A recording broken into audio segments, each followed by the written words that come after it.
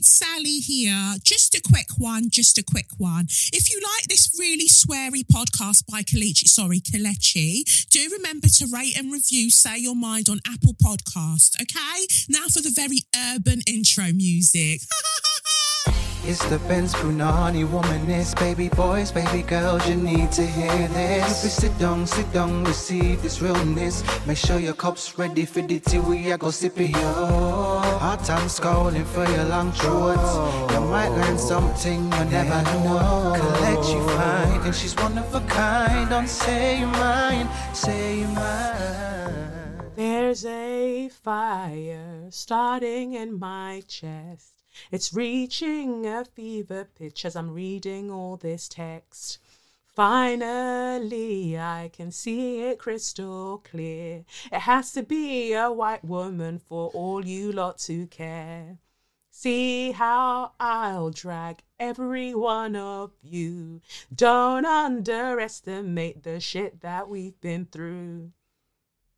You used to have it all, complicit in fuckery.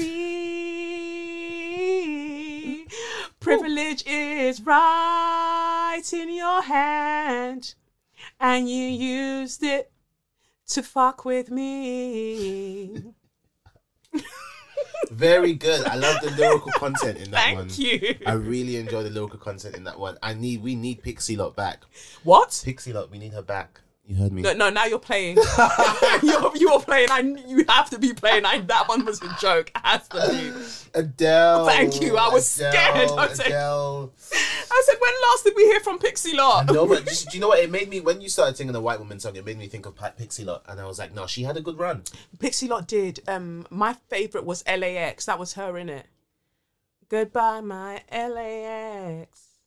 Was it? I think, yeah. I think that was her. Didn't she do, do you know what? I don't remember. And then she had another ballady type of one as well. I don't remember one Pixie Lot song. Pixie Lot had bops, and she used to like her little white girl hot pants. Like, she had bops. I'll give her that. Like, yeah. I appreciate what she contributed to the culture. The rain didn't last very long though. No, but you know, then when it's white girls, they kind of go away for a bit, and then sometimes they decide to come back. So make a little yeah. comeback. So she might come back as, I don't know, Pixie Lenoir. I don't know. she'll be back. We'll see. Lenoir. She'll be back. But yeah, welcome everybody to another episode of SYM, officially known as Say Your Mind, unofficially known as what? That's right, Suck Your Mum. And it's me, Kelechi, in a blood clot place to be. With me, Sadi. And yeah, another week. Whew. It's been a hell of a week. We just have to, you know what? I just think we have to get into it before I don't know. No, you know what? Let's do the tarot. Let's get the tarot out of the way, because I think it's going to help with quite a lot of things. So let's do the tarot, get the tarot out of the way. And then we can bring negative energy. And then really bring everything together, because there is a lot that needs to be done here. So based on everything that's happening at the moment, I just, I've actually done two sets of card pulls. And for once in my life, I found someone who needs me. No, I've done, once in my life, I've done a card pull specifically for white women. I know the world is upside down. It's card pull specifically for white women, because I know... Sorry, you should have heard her mumbling as she was talking to the spirit. She was like, tell me what message is for the white women, please. I was like, oh my God, what is this tarot about to say? I'm sorry, go on, continue. But yes, message for the white women, and then message for everybody else. Message for everybody else. And by everybody else, I'm not talking about white men. I'm literally talking about literally everybody else. White men are just, I don't have time right now. So white women, you've been doing a lot. You've been doing a lot the past few days. In fact, you've been doing a lot for centuries, but let's just focus on the past few days, right? Because obviously some really, really tragic things have happened in terms of Sarah Everard, God rest her soul.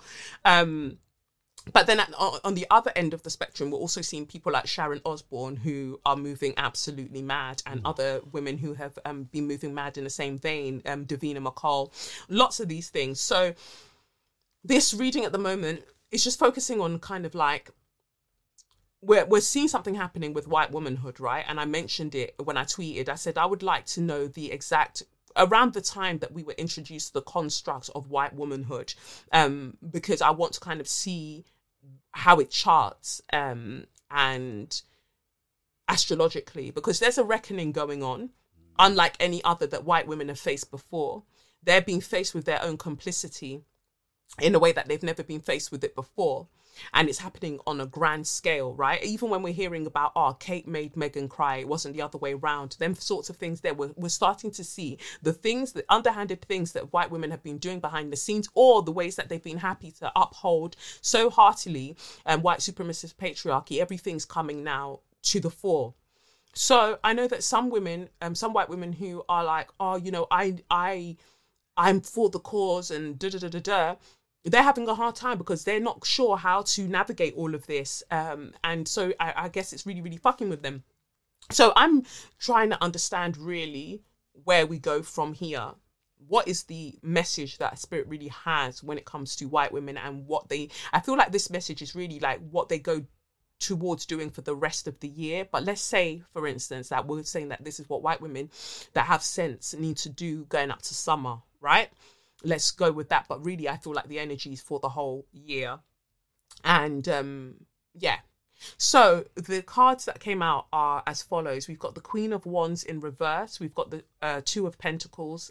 We've got the Queen of Pentacles in reverse. We've got the Five of Pentacles in reverse. We've got the Knight of Pentacles. We've got the Nine of Pentacles.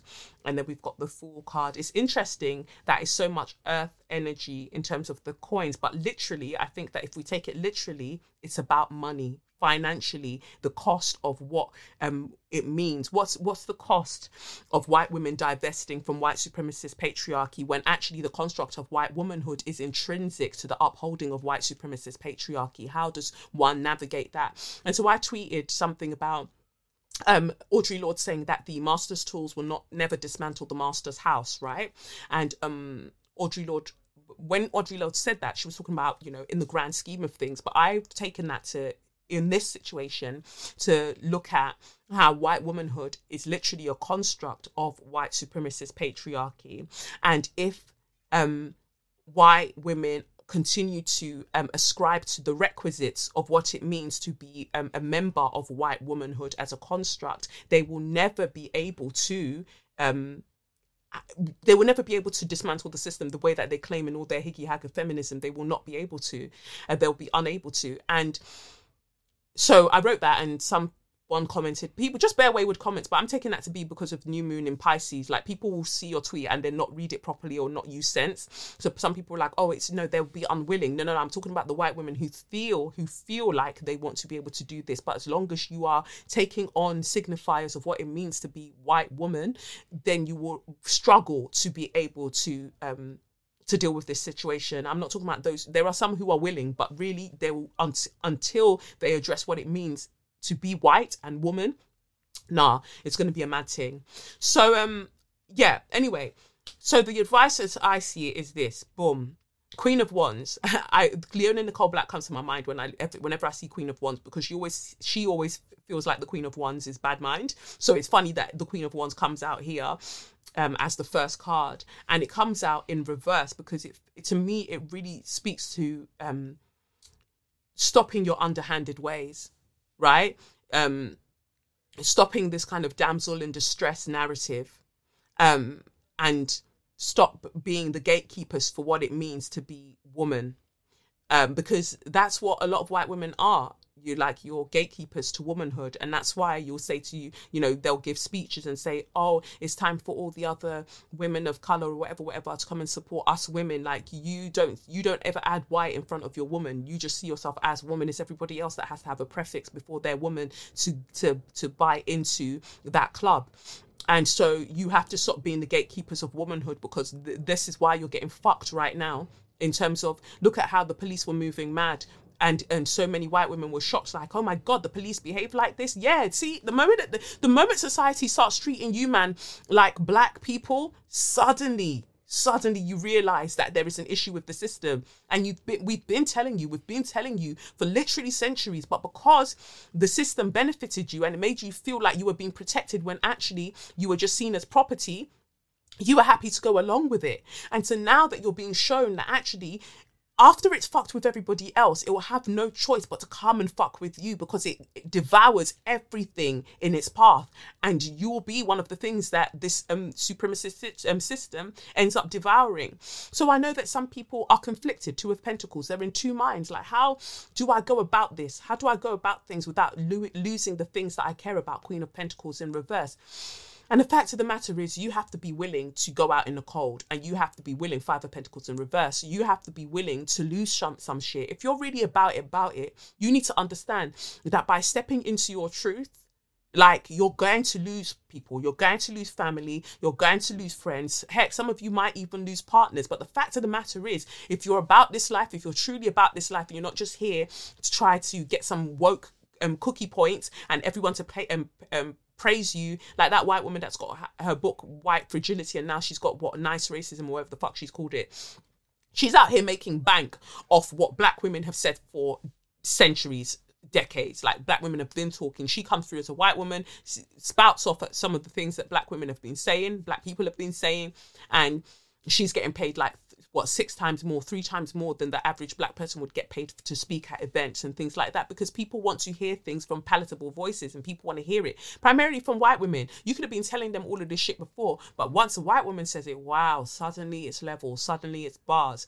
So it's interesting that we see Queen twice in the top row of this reading, because it means also stepping down from this pedestal that white supremacist patriarchy has placed you on, because it only placed you there as an oppressive force for other people. Like, you man did own slaves, whether you like to admit it or not. You lot did own slaves, separate to being a wife of a slave owner. You, in your own right, also own slaves historically. So it's about looking at the ways that you've been actively complicit.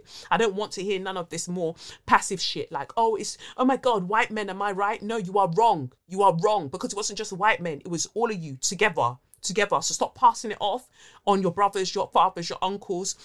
Take ownership of the fact that you are also part of this very violent system. And because it never turned its eyes on you, you were fine. But now it's ready. Now, so you need to be ready also. And so then we see the Knight of Pentacles comes out at the bottom of the deck.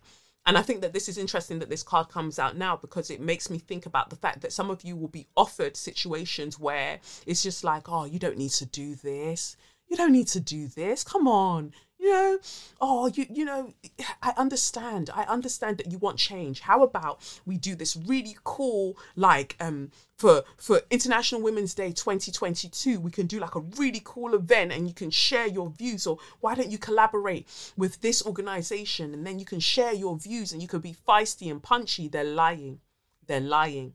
What they'll do is water down your message, and before you know it, you're fucked yet again.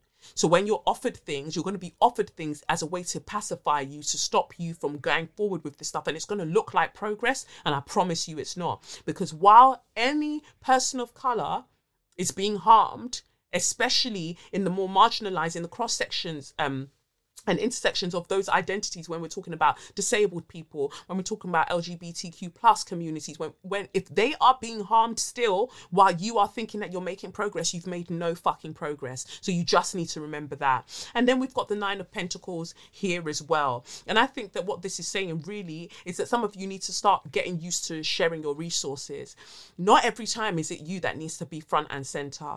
Yes, you might also know the things, but you know, probably the reason that you know the things is because a black woman taught you the things. So maybe go and find a black woman to take your place, because it really is about giving up a lot of the privileges that you've been so used to having. And then you will see then that you'll find wealth in other ways. I'm not one to come and just vilify all of you, man, and say that all of you are one and the same. But as long as you exist within the construct and you're happy to participate and perform what's required of you within the construct of white womanhood, we're going to have problems.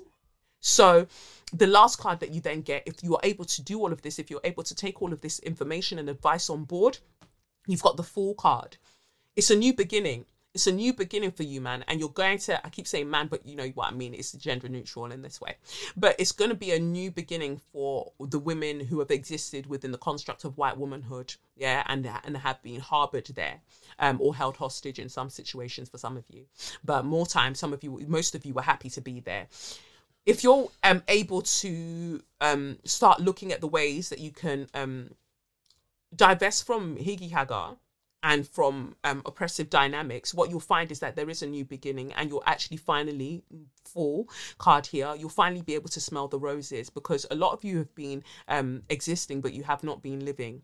And so because the shackles, and I use that and I hate it instantly, because in no way were you slaves in the way that black women were slaves, but the things basically that held you and within your role within white womanhood, and thus white supremacist patriarchy, disallowed you from truly feeling, and also ill-equipped you to have conversations about the suffering and the lived experiences that other people are having outside of your immediate experiences. Once you're able to do this, you'll actually be able to live and thrive, and it's not going to be easy, but you open up a portal for your descendants, that they don't have to be bogged down with all of this fuckery. Like, if you're going to make change, you have to really, really make change. I'm not talking about that fucking stupid allyship shit. I'm talking about real change. This is where it happens. And then the next card you get from the Okana deck. Oh, I had to stretch my legs out there because I went for a 10-mile run and I did not stretch after. So I hope I don't get a cramp. But if I suddenly start screaming, it's not because white women are pissing me off. It's because my leg hurts. So Plenty is the card you get from the Okana deck. And it says here, a trifle grows where nothing else will sprout. It says, shadow element, even though you may have accomplished much in life, your yearning for more wealth, not specific to money, fuels your fire to your own detriment. And that is interesting, because it's interesting that this says you're yearning for more wealth. And we've got the 9 of Pentacles here. And I told you that you can't hoard wealth, and you've got to start redistributing your resources, right? Because some women swear that they want to dismantle patriarchy. Yeah. But actually what you just want is to take the place of your fathers and your uncles. Like Alice Walker said, you don't actually want to dismantle the thing. You just also want to be, oppressors yourself, and in a larger scale, in the way that white men are. It goes on to say, many people get the verse, money is the root of all evil, completely wrong. It's not money that is the root of all evil, because the full quote is, for the love of money is the root of all evil, which means that the love of it, the greed, is the problem. This card is for the success junkies and the social validation hoarders. Whew! I'm sure you've seen Rise and Grind and the millionaire mentality motivational quotes littered across your feed, informing you that unless you are building immeasurable wealth or social status, that somehow your life is wasted. But what does that mean to be obsessed with success? It goes beyond being comfortable. It is a means of validating your entire existence. If you are in a constant state of acquiring new wealth, material trophies, and status, this card suggests that you are currently getting lost in the rat race of perceived success, even if it's just a means to prove that you can do it. If you came from meager means and want to be a somebody, your guides are asking you to establish why you feel this need to run the never-ending race, or establish your own definition of personal success outside of manufactured abundance, such as money, material goods, social media applause, external praise, et al. And I feel like that's so relevant for white women. Like, I feel like that dragged you in the way that I never could, but it needed to be said. And don't get me wrong, I know that so many of you are feeling so raw at the moment with what's happening with Sarah Everard, so I'm in no way trying to chastise you or kick you, as it were, proverbially, while you're down. That is not it. But I'm just noticing, for instance, certain behaviors, like some men are using hashtag say her name, when you know that say her name was started because black women, when they are killed, we never hear their name said, especially when it's police brutality. We never hear their name said, and they are forgotten. So it's very, very insensitive to now go and co-opt somebody else's hashtag. And then you man are quoting Assata Shakur. Have you helped her in Cuba? Have you? No. She's still seen as a terrorist in the eyes of the US for just wanting rights for black people. I mean, let us be serious right now. Even in your grief, you're still violent. You're still taking things. That's not cool. It's not okay. It's not all right. And then your last card is, just because other people are moving mad doesn't mean you need to join in. And I think that that's speaking about white supremacist patriarchy. Like, just because you've ridden with it for this long doesn't mean that you can't get off the ride at any point. You can get off the ride. In fact, you can go and take all your people off the ride and bruck up the ride. Yeah, you can. But that's on you to do. That's how I see it anyway. So that's the reading for the white women then. Pack those cards up. They felt that one, definitely. So, what's the advice for everybody else then? I'm just bringing our cards forward.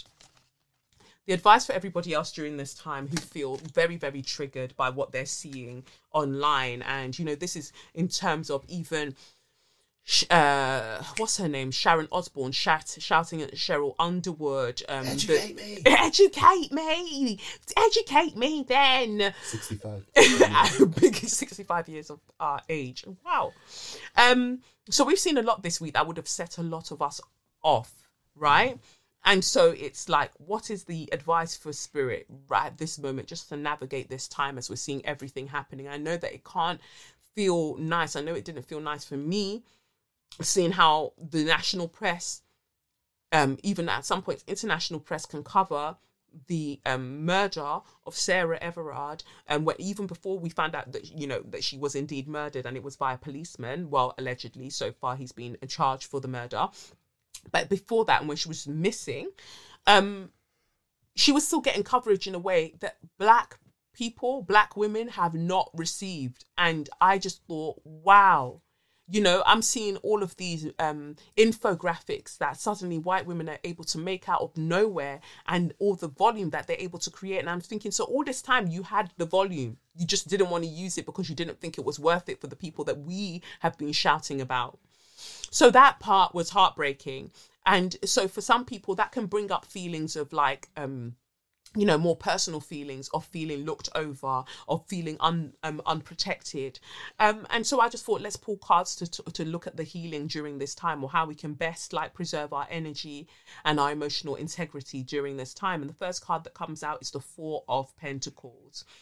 And I think that this is interesting because it's more about guarding your the things that you already have, right? So it's interesting how Pentacles comes up quite a bit. It came up quite a lot for white women, and then we've just got one card here with Pentacles. But I think it's speaking to that. It's speaking to the fact that we have to be more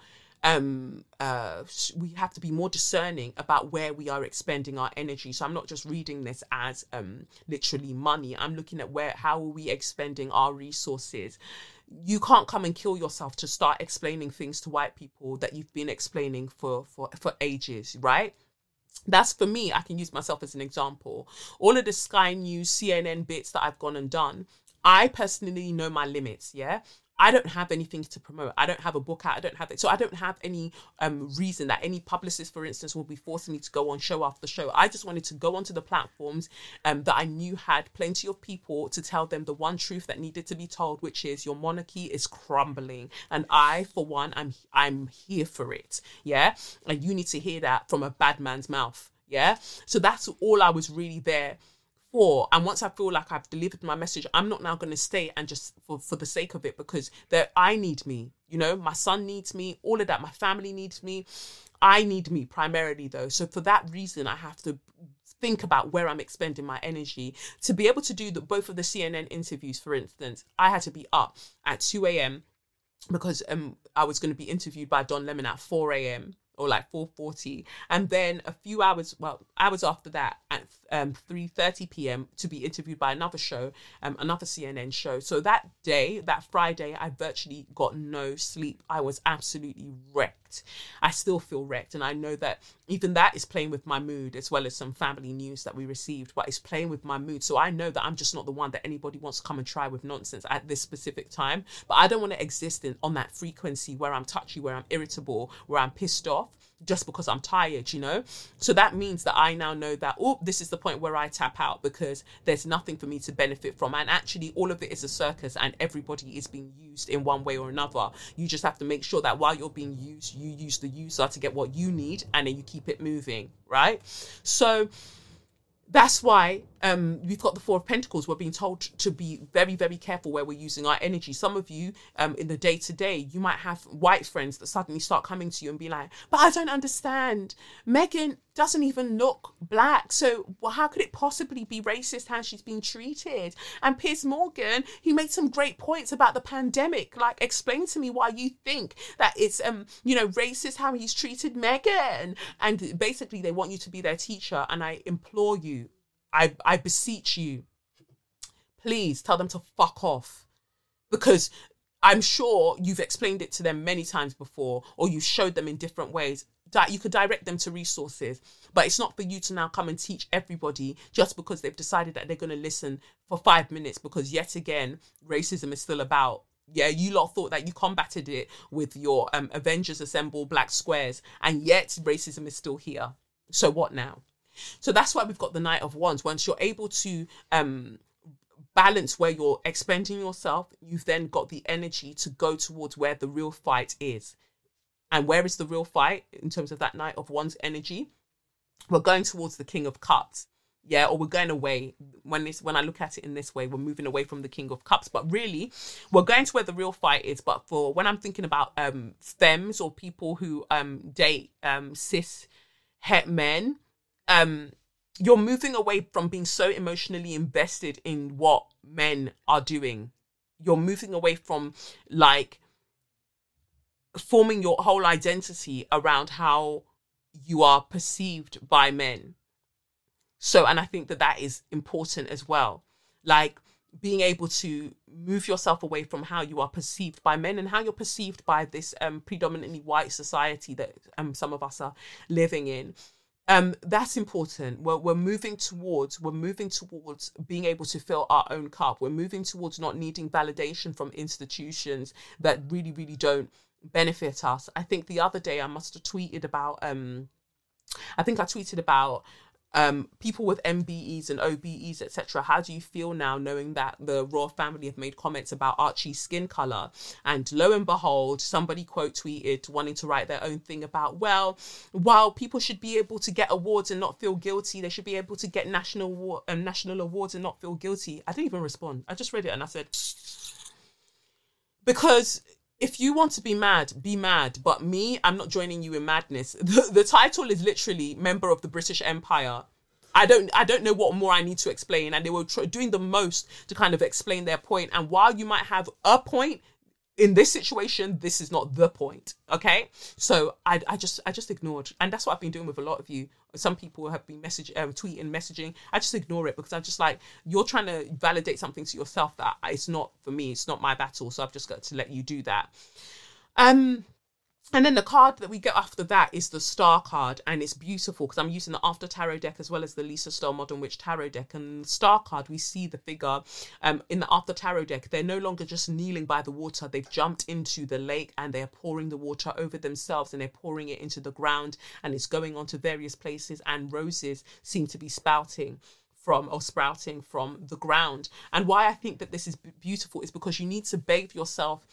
You need to bathe yourself in the heavenly love that surrounds you. Yes, a baby girl went onto CNN and said, I'm divinely protected. I'm a baby girl and nobody can beat me up, because I need for the world to know that when it comes to us, God does not play about us. We were never meant to survive, right? In the litany for survival, we were never meant to survive. Yet here we are. Here we fucking are. And so for that reason, bathe yourself. Drench yourself in the knowing that you are divinely loved, you are divinely protected, and no matter what's going on right now, I promise you, is happening so we can have something that feels more equitable, that is more equitable, that will benefit you and your life will truly thrive. Not that it's going to be comfortable, but that's where we're headed. And then the next card that comes after that is the Two of Wands. Here we see like a white man and a white woman holding the world in their hands, and they're looking forward. And I read this in a number of ways, in that we're drenching ourselves, but also we're taking our world back from the white man and the white woman who are holding it. The idea of what we have, you know, when it comes to living in countries that have benefited off the empires that they've had of rape, pillage, theft, all of that. We're taking our world back from them, you know. So as they hold it in their hands, between the two of them in the After Tarot deck, we're taking that world back. We're taking our world back, and we're thinking about how a new world can exist and what can benefit us as a whole. And then the warning that we get at the end of that is the Seven of Cups, because there's always going to be some people who really want to take the piss out of this time, right? You can see it even happening with the people that are being brought onto the news. It's like a free-for-all. People who don't have the range, people who will be and antagonistic to the rest of the black community on any other day are being wheeled out onto the news and being asked their opinion. I'm so sorry. I believe that, yeah, we should all be able to share our opinion, but sometimes some of you should just keep your opinions in your WhatsApp groups. That's how I feel about it. And so I think that's why we get the Seven of Cups here, because it's about understanding that so much will seem to come forward in terms of what we're offered, because of the things that we're doing, because of the ways that we're moving, with, you know, people come forward and be like, I love what you're doing there, being so like, again, kind of the same thing I said for white women. Like, someone will come along, people will come along and be like, oh, I love what you're doing there. Oh my God, you're so principled. You're so this. Yes, yes, yes. Why don't you come and do this with our organization or our corporation? And they'll basically try to absorb your energy, absorb all of it, and then bring out some fuckery that looks like they're being progressive, but they're not doing anything at all. I've experienced it with certain brands. But I just feel like, you know what, I've used your platform to do what I need to do anyway, and I'm moving on from there. And then the card that we get from the Okana deck is Reconcile. Love yourself, for only then can you love others. I know some people find that rhetoric rather higgy, but let's see what the advice is around it. Where is it here? Reconcile. What can I say? Oh, Reconcile's number 9. I like that number. Number 9. It says here, shadow element, allowing reconciliation of failed interpersonal relationships to commence out of a need for outside acceptance or outright refusal to be alone in the healing process, when in fact the need is to be more concerned with accepting oneself. It goes on to say, there always comes a time when we are given a chance to break away from unsavory relationships with love interests, friends, family dynamics, but we struggle to cut the cord of codependency. Dependency on what exactly? Could be obligation to family, unresolved spiritual ties to past lovers, or just inability to exist in solitude in order to mend what has harmed us within these interactions. This card suggests that you struggle with your need to reconcile toxic relationships before healing due to some arbitrary entitlement someone has with inserting themselves into your life, or your dependency on that relationship to feel valid, loyal, or discomfort from disconnecting. It suggests your ability to only recount the good times with someone you're struggling to love from a distance to justify keeping that parasitic connection alive and well, feeding on your spirit and ultimately your growth. Why do you stick around when you know it's not working? This is not working. I think that that's important as well. What parasitic makes me think of the monarchy, right? In this case, and I see like sometimes we're having discussions and people are talking as if like the monarchy is separate to the individuals who are in it, and I just think like, nah, they're literally part of the system. So if we've got to talk it, let's talk it, innit? Like, let's talk about all of it. And also how everybody wants to rush to healing before they've done the actual work. What the fuck?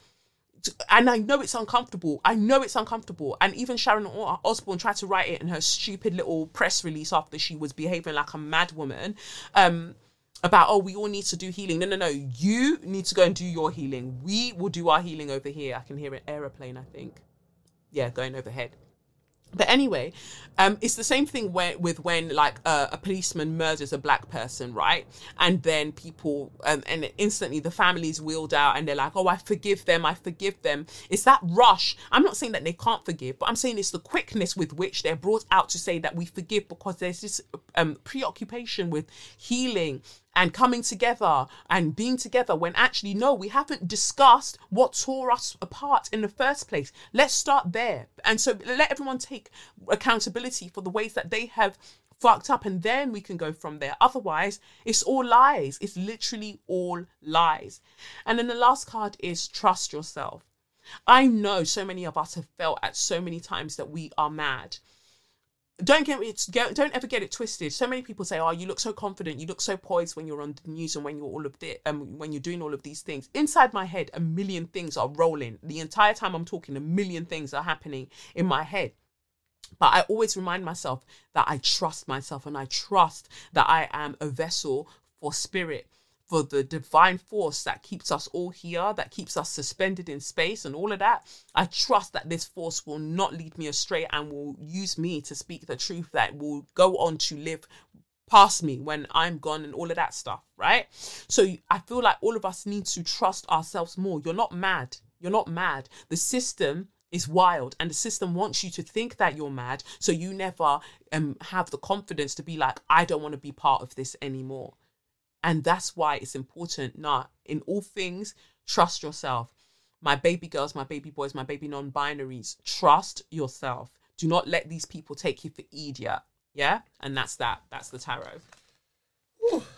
I'm definitely not getting taken for an idiot. Tell you that. Tell you that. It's been wild. It's been wild. Terrible week. I hope that the message really resonates with some of the white women. And Yeah. I like that you mentioned about the Sarah Everard, because that's absolutely devastating. And I know loads of people are feeling a type of way about that, which they should, of course. Yeah, definitely. They should. They should. It's horrible. It's really, really horrible. And well, we'll discuss further. Anyway, let's take a quick break so I can big up this week's sponsor, who are BetterHelp. Be right back. Woo. BetterHelp are here, as always, to support the people them. And they want you to know that they're available. So is there something interfering with your happiness or is preventing you from achieving your goals? Whether that's divesting from white supremacist patriarchy, I don't know. But whatever is stopping you, just know that BetterHelp is there to literally help. And that's BetterHelp. That's Better H-E-L-P.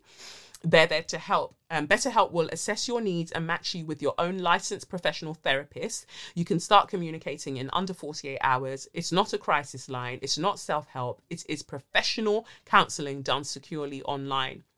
There are a broad range of expertise available, which may not be locally available to you. The service is available for clients worldwide, and you can log into your account at any time and send a message to your counsellor. You'll get timely and thoughtful responses back. Plus, you can schedule weekly video or phone sessions, so you won't ever have to sit in uncomfortable waiting rooms, as with traditional therapy. And anyway, there's social distancing, so BetterHelp is committed to facilitating great therapeutic matches, so they make it easy and free to change counsellors if needed. It's more affordable than traditional offline counselling, and financial aid is also available. BetterHelp wants you to start living a happier life today. So visit their website and read their testimonials. That's betterhelp.com/reviews. Visit betterhelp.com/yourmind. That's betterhelp.com/yourmind, and join the over 1 million people who have taken charge of their mental health and they're trying to live their best life. They're still recruiting, from what I read here, they're still recruiting additional counsellors in America because they're based in America. And this podcast is sponsored by BetterHelp, and Say Your Mind listeners get 10% off their first month at betterhelp.com/yourmind. I know some of you have been using the offer, and I think that's amazing. So if you need support at this time, you know that that's there for you too. So that's that. Let's get to Share Your Magnificence. Even before getting to Share Your Magnificence, no, we just need to talk about it's magnificent in and of itself, really. Let's talk about the Oprah interview. Ooh, were you silent or were you silenced? Let me tell you, Oprah has played that back so many times that she's like, yes, I did it. Fucking did that. That was it. That was the that. one. We did it, Joe. Honestly, I mean, I don't know. Say what you want about your criticisms about Oprah. She knows how to interview. That woman is an interviewer. She knows how to interview. And I think there is a certain skill, like the sort of interviews we see nowadays, the person's got a huge file in front of their face, and they keep looking up and down. Yeah. The sort of interviews Oprah, like you could tell she did some studying before her that research team is mad. Team is mad. I'm surprised that they didn't bring up like Meghan's blood type. Like they were in their bag. I really obviously it's terrible that she had to go through all of that, but just from an audience member point of view, just witnessing that interview was great. Like, just to see how Meghan just was so comfortable in speaking about the truths. Do you know what it is? What I also find funny as well is Oprah being like a Nigerian mum in a way. You know when you tell a Nigerian mum something and they already they know, and then maybe they're in front of people and they give a really fake reaction. Yes, yeah. That is Oprah. Because Oprah knew about that dark-skinned baby comment. Yeah. And she wanted them to say it. She wanted them to say it. And she led them to it. What? I'm sorry, I can't believe this right now. They said what? About Archie? Oh my God. But it's, what did you take from it? The interview? well, I mean, just I don't even know where to start. Okay, I think for me, I definitely realized kind of how naive Megan was. I mean, Naive or ignorant? both, a bit Yeah. of both. I don't know. I don't want to say anything too. It's not. I hope it's not insulting, but I just kind of thought she was a little bit smarter than that in the interview. I still think she's a very intelligent woman, but I just thought she would be a bit quicker than. But also remember that there is a PR team around all of this as well. Yeah, of course. And it also makes me think there's a PR team around all of this, and they still mention Archie's. You could tell that comment. That comment really pissed her off. No, but that needed to be part of the narrative, because this is them kind of saying like, this is what happened, and they're challenging the British press in that way. The naivete, I think they amped it up a bit in order to, and you know what, I don't hate it. You know, I do not hate it at all, because I think that yes, women with a proximity to blackness, in terms of, you know, Meghan being a biracial woman and being racialized as black within the American space, right? When we're talking about it in that way, I feel like, yes, black women should be able to have access to naivety in a way that we are denied, right? So if she wants to say that, you know, and what we're portraying, I'm just folding my legs, if what's being portrayed to us is that, yeah, they did this to me, yeah, you should also be able to be the damsel in this case, yeah? So if that's what you want to go with it, I'm with you on that, because why should you have to be the one that had your wits about you, you know? And what they were very much giving us is that it was a whirlwind love story. And I buy it. It feels to me like they definitely love each other. I just feel like I was a bit frustrated by the quote unquote naivete that she was putting forward. To me, it was an ignorance. Like, oh, I never looked him up. I never looked Harry up. I never looked the family up. Okay, cool. But the fact is, you do know that they're the monarchy, right? And you do know that it's Britain. And you do know that they're a colonial force. So you were happy to... you were happy to be part of that, and really. You were saying, I wanted to make them proud. It was that I wanted to make them proud. I wanted to be of service, like use me. I want to be, and I just thought, are you all right? And these are the kind of things that I wouldn't say in mainstream press, because I know that they're mad and I know that they're out for blood when it comes to Meghan. But I just think that we have to have balanced conversations about these things, and I would not be doing the service that I've committed myself to in this life if I was to come on here and act like everything's hunky-dory. As far as I'm concerned, yes, we can have the conversation about the horrendous way that Harry and Meghan were treated by the royal family, right? Definitely, let's have that conversation. At the same time, we can have the conversation about the fact that they're still representatives of the monarchy. And so when they're talking about, oh, they went on tour to South Africa and yeah, all of these places that violence have been wielded on black people. And then Meghan's there talking about, oh, you know, representation, right? So I just wanted them to see like a princess that looks like them. You do not look like them. You don't look like them. So don't try them things that you do not look like them. And we don't need representation in a bloodthirsty, parasitic force. We don't need representation there. Love who you love, but don't come and sell me representation. Right. And I think that's what's so interesting about the whole thing, right? I feel like both Harry and Meghan didn't actually realise how much race would be a factor. I think Harry didn't want to say it in the interview, but I think what he actually, the way he feels is that he didn't know Meghan was black when he fell in love with her. You think so? I don't think Harry knew Meghan was black when he fell in. No way. Not on that first date. Probably even...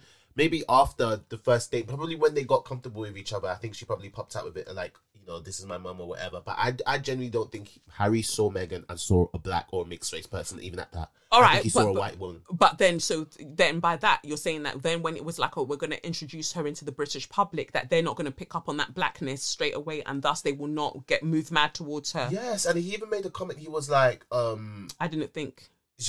They said, oh, did you think she would be accepted? And he was like, oh, better than I thought. And they both laughed. Yeah, by the family. So you know your family's racist. And that's another thing I wanted to say. Like, why are you as white people bringing your black partners, friends, whatever, bringing them in to come and meet your family? So you said she was received better than you expected. Right. So you were expecting them to... once he found out she was black. Right. But you were ready for her to meet... So you know your family's racist. Yep. Basically is my point. You know your family's racist.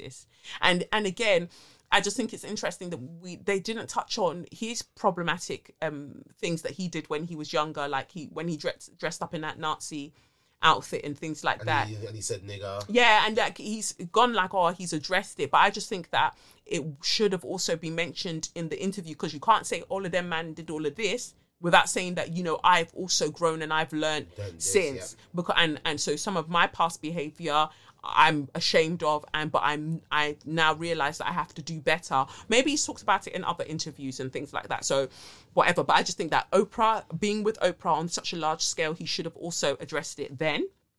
Yeah, I do. I feel like, but I think, well, she did say it was a 3-hour interview and they had to cut it down to an hour, and there's been some unreleased clips that they've been kind of putting out there.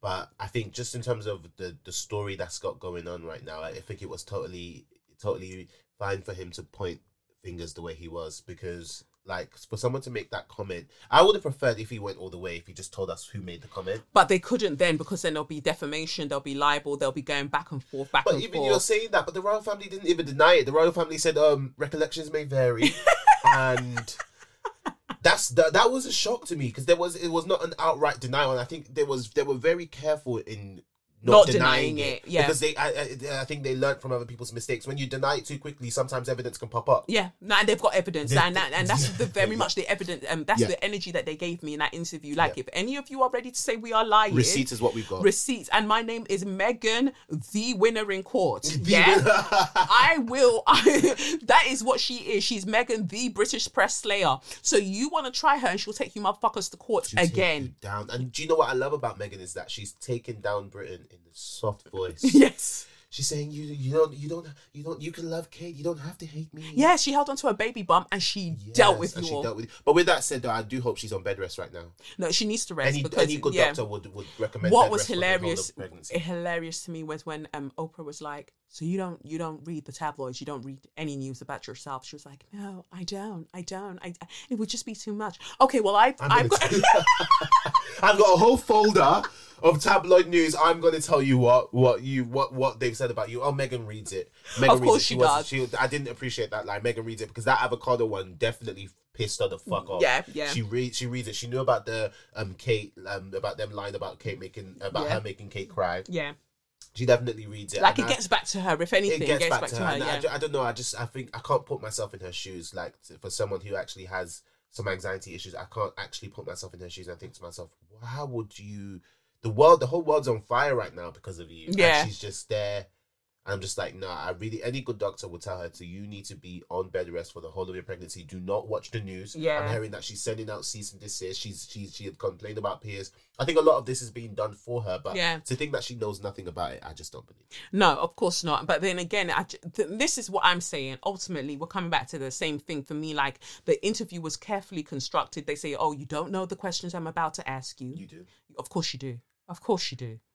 Even if we're going to play that and say you don't know the questions I'm about to ask you, we would have constructed it in such a way when we're doing the negotiations, you would have known what thereabouts what we'll be talking about. Yeah. So, like, let's all be serious in it. But talking about negotiations really quickly, I heard she got 7 million for the Oprah interview. What do you think? That's small. Do you? By American standards. Said that as well. No, I was like, 7 mil for a 2-hour interview? That's all right. No, because you just said that they filmed for 3 hours, and also there would have been the prep going up from that, and also it's a massive channel that they're going to make more from that than they're offering them. 7 mil? 7 mils? That's tiny. That is tiny. Wow. God, as you hear me, just drop that into my account. Drop that tiny amount into my account.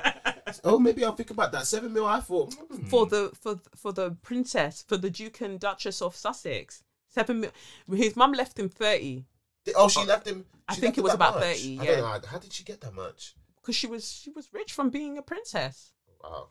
The fact that she even felt like she needed to even leave Harry money, and I think that's the part that gave me goosebumps when Oprah asked Harry, do you think Diana could see it coming? And he was like, could see it coming. Yeah, because she knew the wayward family that she married into, and she knew the implications that it would have for her family. Like, you know, for me, it's just like, love who you love, and I don't doubt their love for each other. And like, you know, that much I believe wholeheartedly. I think this has brought them together very much. Yeah, so. very Harry's much so. Where can Harry go now? Where can? He's actually homeless.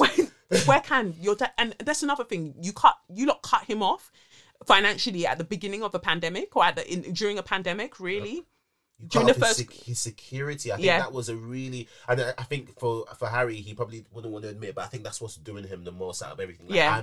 I'm your white son. Yeah. And you cut off my security. Because if you want to go and mix and jingle and jangle with the Negroes, then you're opening yourself up to risk, innit? And that's the thing. They opened him up to more risk. Yes. And this is what I'm saying about the nature of the monarchy. Like, they're willing to let anybody. We're talking about the institution, then we're talking about the people. The institution is willing for anybody can get it at any time in the name of preserving the power or the perceived power that they have, the perceived affluence and the aspirational values that they think that they bring forward, and the impenetrable nature of that kind of force field that they have around them. They're willing to let anybody go if anybody undermines that in any way. Yeah, whether and you're the son, grandson or not, anybody can get it. Yep, and that's the scariest thing, because you're probably going to think that, oh yeah, I'm quite late on everything, but watching that interview, it literally helped me make up my mind. I was like, yeah, they got rid of Diana. Yeah.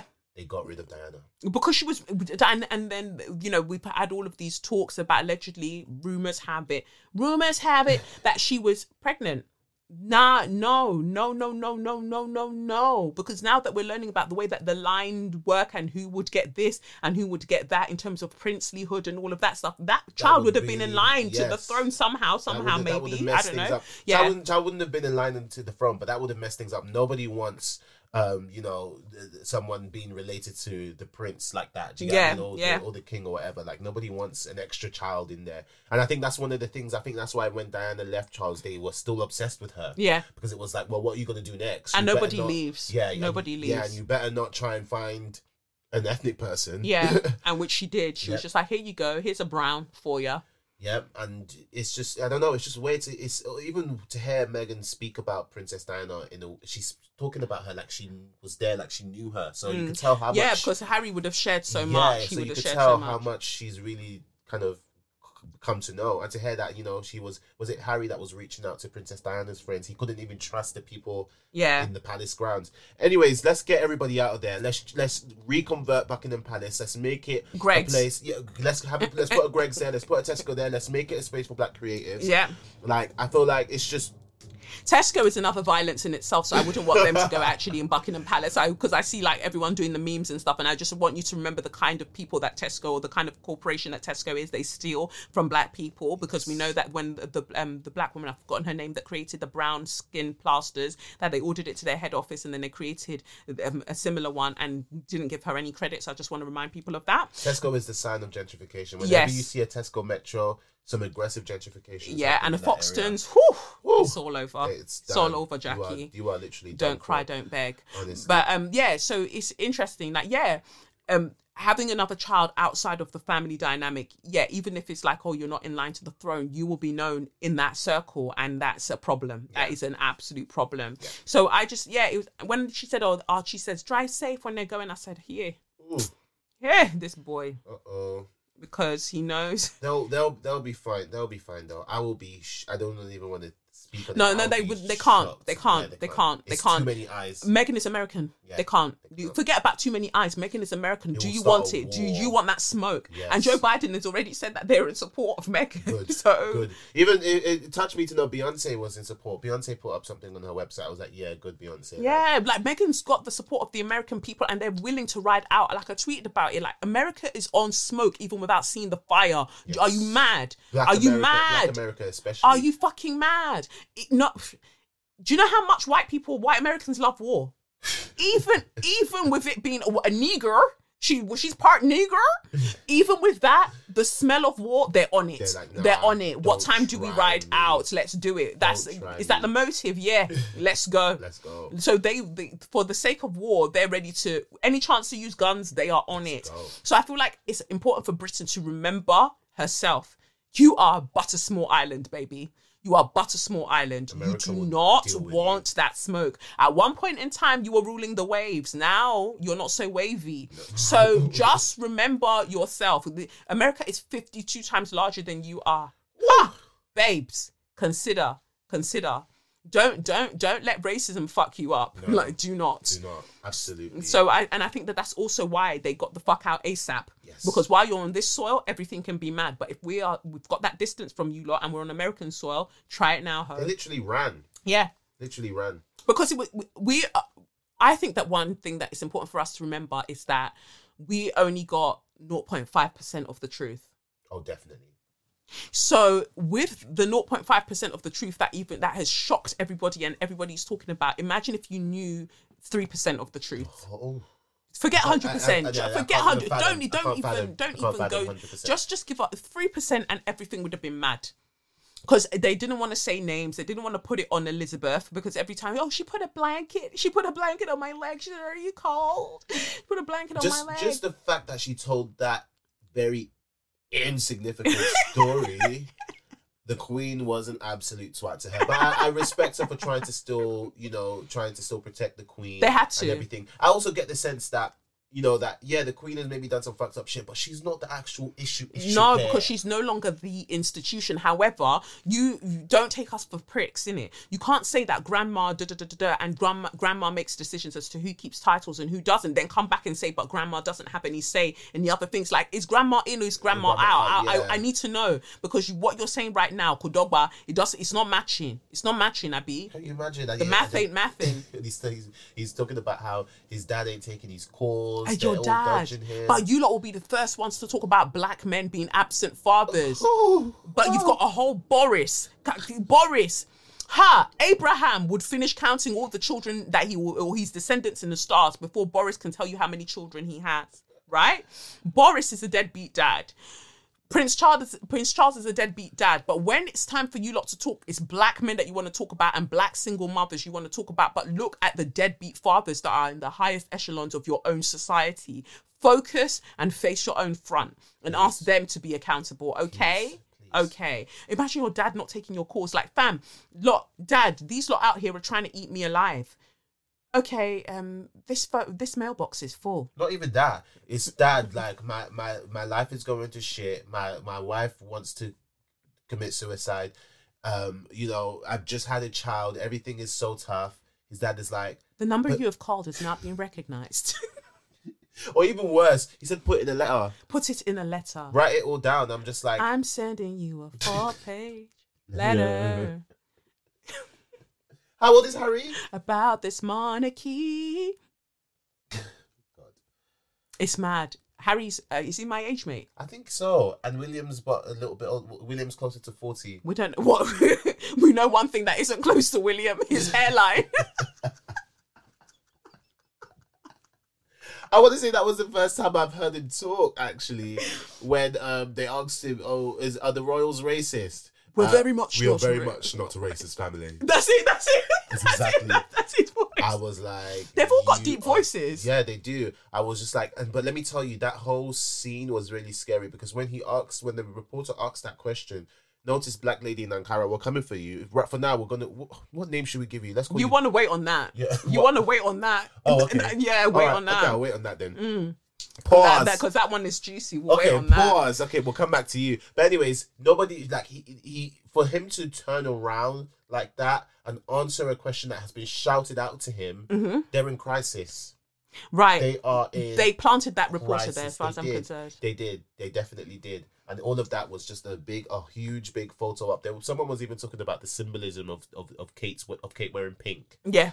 I was like, yeah, they are. And people, they focus on that. Yeah. The PR people look at that. But everything is a message. Yes. Everything is a message. But I love that you said that and you mentioned Auntie in the Ankara because let's talk about it. Oh, Let us talk about it. So for some, backstory, I was on CNN and Don Lemon also asked me about like, is this normal? Is this normal? We've seen them with bare black people in the past like 48 hours. Like what? A day after the interview ends. What is going on? And I said, no, they're literally grasping at all the blacks right now. And it's desperate and it's very, very clear for everybody to see. So I don't know what more you want me to tell you. But obviously the shot that was used while I was talking to Don Lemon was the shot of Auntie in the Ankara. And so people were commenting going, where did they find her? Where did they find her? How much did they pay her? Rare. And she's even in Ankara. She's not wearing a coat. And everyone's going on. And while I didn't make them comments, I'm seeing her friends coming into my comments and being like, well, she's the head teacher of the school and da-da-da-da-da-da, and let's not be vitriolic about her, and let's not be this and let's not be that. So I had to now write another comment. I'm just like, I did not mention her. I didn't know the super image that they were going to superimpose when, the image that they were going to superimpose when I'm talking. Yeah. I was just talking. As far as I'm concerned, they should have used the one with Charles going to go and meet the people in the black church, because that's what I had a problem with. And I also said that because I was unable to get the full clip, the full version of my interview with Don Lemon, because actually what I was talking about was the fact that you're going to a church. Do you not understand the implication of the church and how it had had the major role in the transatlantic slave trade and colonialism? So that's what I was talking to Don Lemon about, but the only clip that we could get was that clip. Lady, okay. And so it showed the lady. Fine. So obviously everybody's like, sharing their comments and whatever else, but it is what it is. Anyway, let's go to this letter. I'm going to start with this because it's literally called Auntie in Ankara. Share your magnificence. Dear Kelechi, I hope you and your family are doing well. I know this past week has been exhausting for Black people and people who identify as women or are trans. So I wish everyone rest and hope they will be able to find moments of joy and light in their lives. I've been a listener of SYM from the beginning, and I've lately been loving the interviews. I always make plans for my Monday, and then I see another name that excites me tremendously and everything gets pushed. Thanks for that. I do pray for your continued success, even though it is detrimental to my productivity. And Sadiq, you are never allowed to leave. Oh no. You can take breaks, but that's it. Fine. And maybe when Kelechi takes a break, you can step in. All those in favour say aye. Aye.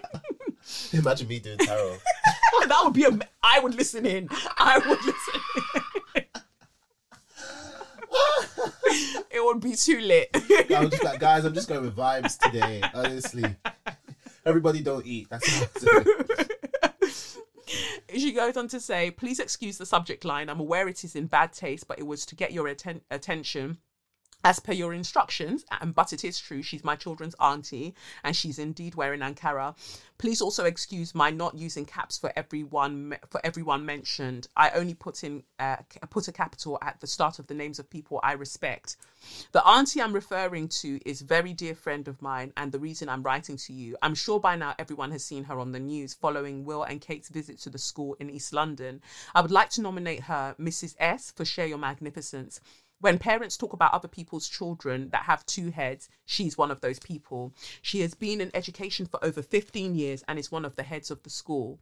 According to gov.uk, less than 10% of teachers are not white, and over 96% of head teachers are white. 1% of head teachers are Black women, but only 0.2% are Black African. These stats show that getting to where she currently is not easy. She's a great educator and advocate for her students. Truth be told, she often isn't liked by a lot of white staff, especially when she starts a new school, because she shows up as her full self and does not take bullshit. I've joked that her giant water bottle contains the tears of white women, and even if, when she can't verbalize her feelings for stupid people because paycheck, her facial expressions speak 1,000 words. I fully understand why, following the interview with Harry and Meghan, people would think that the presence of a Black person walking next to Will and Kate is more than a little convenient. When she told me about it, I even made my own jokes, but knowing the facts surrounding the visit, I could not sit and allow my friend and godmother to my children to be trashed and tokenized. Firstly, the visit was scheduled well before anyone knew Meghan and Harry were going to sit down with Auntie Oprah, because Kate is a patron of the mental health initiative the school is involved with. It's a shame that the purpose of the visit had to be overshadowed because some people who owe me and my fellow Africans jewels don't understand the definition of racism. Secondly, as head, she was always going to be present in any photo op, along with the other head, white male, who seems to be cropped out of every picture. Thirdly, she regularly wears African print to work, rocks braids or twist out, because especially with the policing of Black students' appearance, she believes it's important to show that looking professional isn't limited to Western ideals and has nothing to do with how kids learn. Fourthly, she's proud of her Cameroonian heritage, and she was damned if she was not going to show up if she had to be photographed.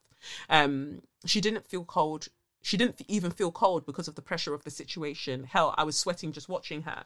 I get people's initial assumptions. What I don't understand is people being unkind and making personal negative comments. Even when friends and colleagues took to social media to set folks straight, So many people were wrong and strong. Most disappointing was Grass Fields, the company who she bought the blouse from. There were positive comments about my friend and the blouse out there, but they chose the negative ones to post on their social media while making the most of the free press. As a brand run by Cameroonians, I found this very smelly, especially as it has taken until today for them to remove the offending post, even after many of their customers complained. She can't say it publicly because she has a livelihood to protect, but the brand and the wrong and strong people can suck their mums. As much as I feel annoyed and disappointed with all those who wanted to tokenize and tear my friend down, the pride I feel for her far exceeds it. She's a formidable force in any school she works at. She's a friend who will help you hide the bodies, tell you about yourself if you're being a dick, read and correct your job applications, provide the alcohol, and she's great at bringing her friends in. She's also a great mum.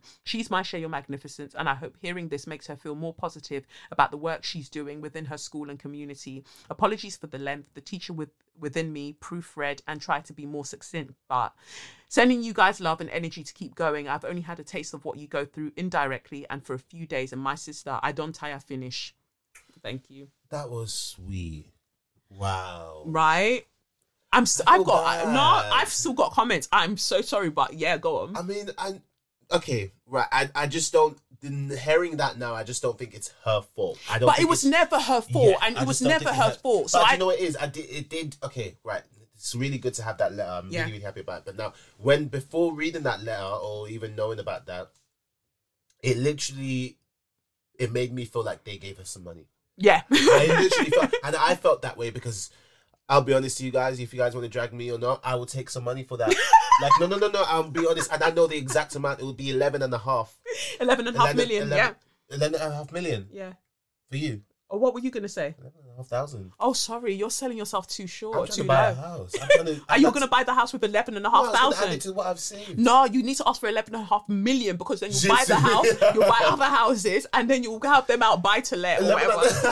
11.5 just for wow. Okay, but maybe you're right. I'm probably selling myself cheap. No, because deep it. Is 11,500 going to be enough for the way that they have caused? Look how they've been detrimental to her image.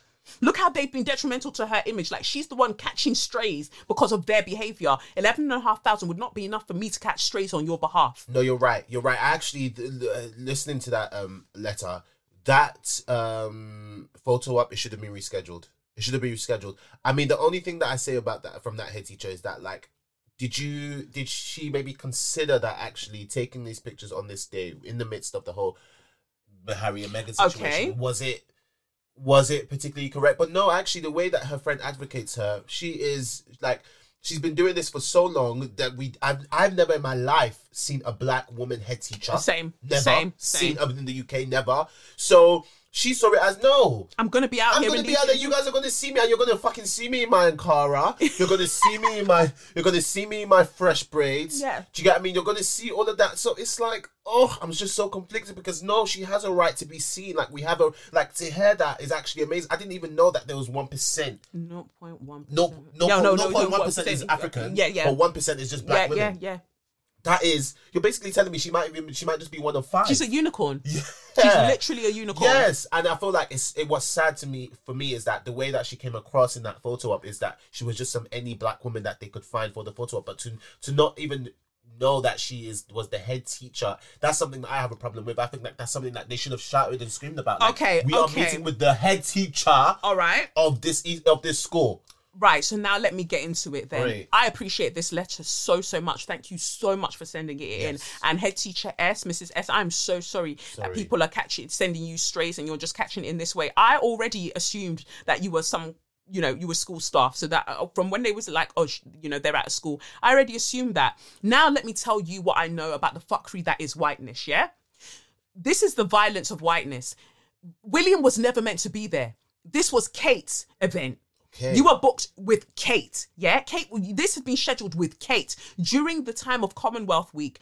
She's got her mental health initiative, rah, rah, rah, rah, rah, while she's harming the mental health of biracial women out there. But, she's trying to ruin their wedding, crying over Flower Girl outfits and screaming at, she's shouting over Flower Girl outfits and making Meghan cry from what we've been told, right? Was happy for the other way around to go out there. Yes, yeah. And she was happy. This is the thing. Before we talk about anything else, understand that this is the first time that Williams made a comment about any of what has been happening. Your brother has been dragged to pieces by the press. Your brother's wife has been dragged to pieces by the press, and they've been spreading some bullshit about her, positioning your wife as being this and that, and, you know, the English Rose and all of this stuff, and that she's this villain.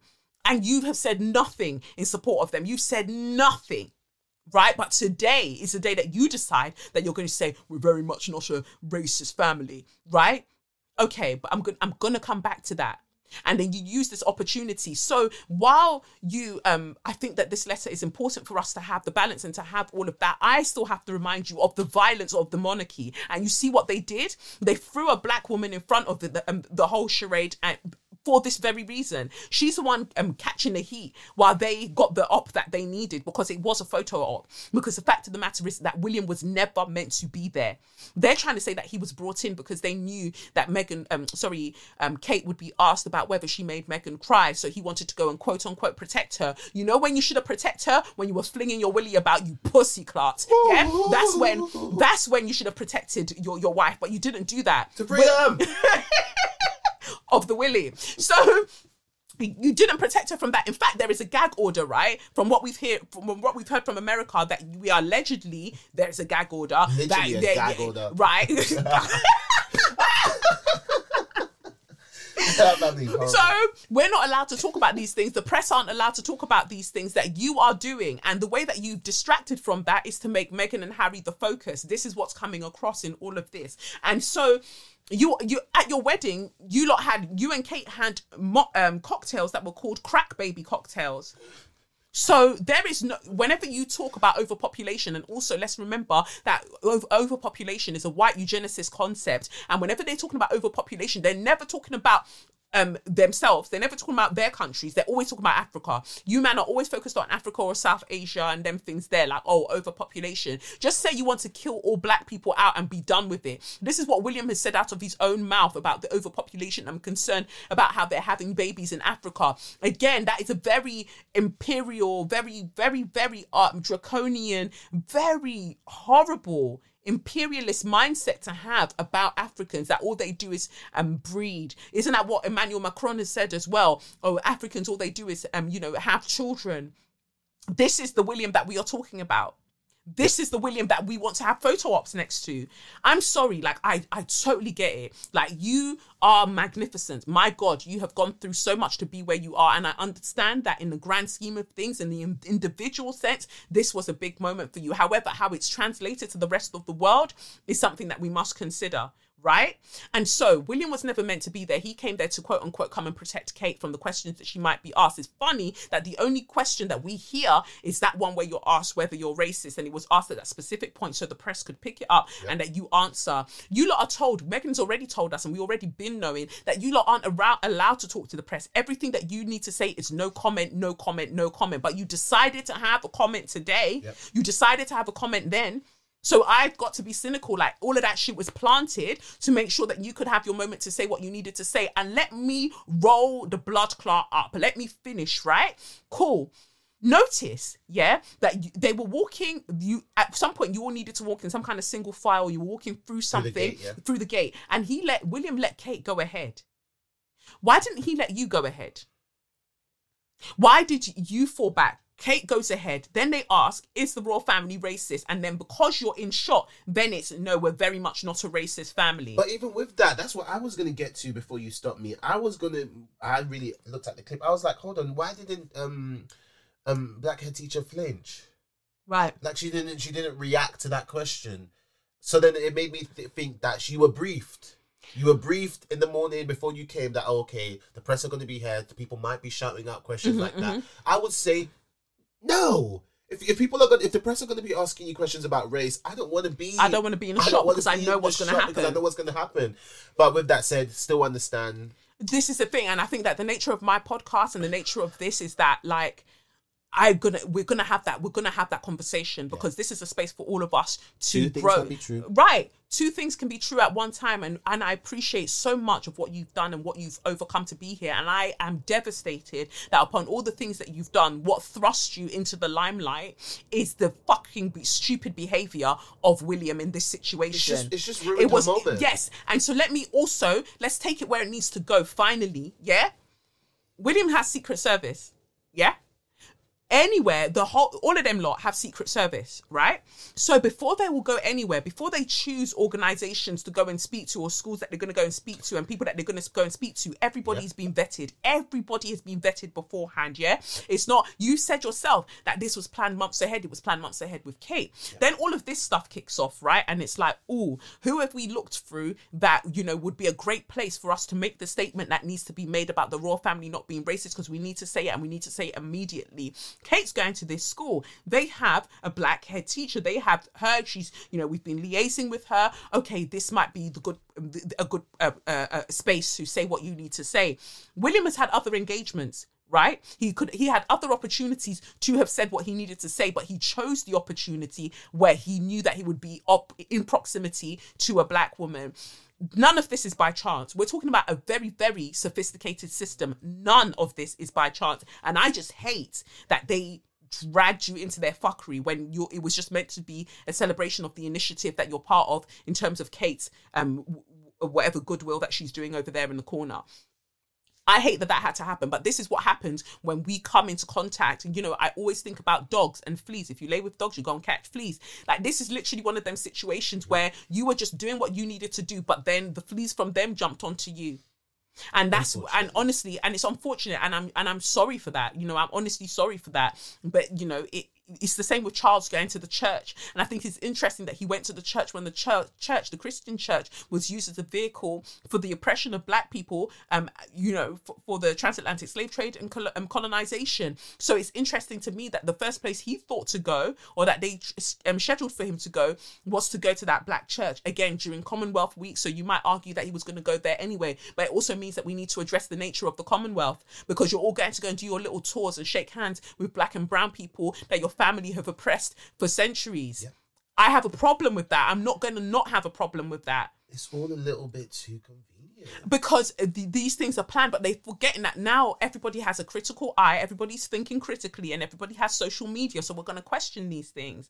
And yeah, Grassfields moved mad with what they did to Mrs. S. I'm sorry about that. I just think that bit's nasty, and I don't like them kind of behaviours there. It is. They shouldn't be feeling anything. No, especially not to sell their peplum blouse. Yeah, like, come on, what is that about? I do feel bad for her. That letter really helps, and I also reading that letter from someone who is close to her as well, you feel it even more, because imagine the stress she's going through. What I want to know is, how are the royal family taking care of her amidst this backlash? Okay then, because let's talk on it. Have they reached out? Have they apologized? Yeah. Right? Have they reached out? Have they apologized for the backlash that she's getting? No, because they've gotten their photo opportunity and they've moved right on. Right. So on to the next, and now they've got the black choir that sang at their wedding, and Prince Charles chose them. Yes, they literally got them to make a statement and say, Prince Charles chose us. He is not racist. Wow. And if anything, it's demonstrating the ways in which white media, or white people, whatever you want to call it, they don't even understand racism. No. Everyone's just saying, oh, people said Queen's not racist. Oh, okay, let's forget about it then. Well, how is she not racist? Tell me specifically. Yeah. Tell me that specifically. Or even white media, tell us what racism is then, because they don't understand it, but they're just so quick to deny it. Yeah, everyone. And that's why it's just the madness. Oh, notice that how everybody you're standing close to, in proximity to show that you're not racist, are of service to you. Right. None of you don't have anyone of the same level to you that is black that you'll be like, no, this is my. Although we hate that I have a black friend, you genuinely don't have any black friends. So that's why you have to go and use your subjects to get this point across. I'm waiting for the next stunt that they're going to pull. The next stunt that they're going to pull is that they're going to find a very low member of royalty, whatever, and they're going to get that person to date a black person. Yeah. They said, oh, you didn't know Meghan Markle was black?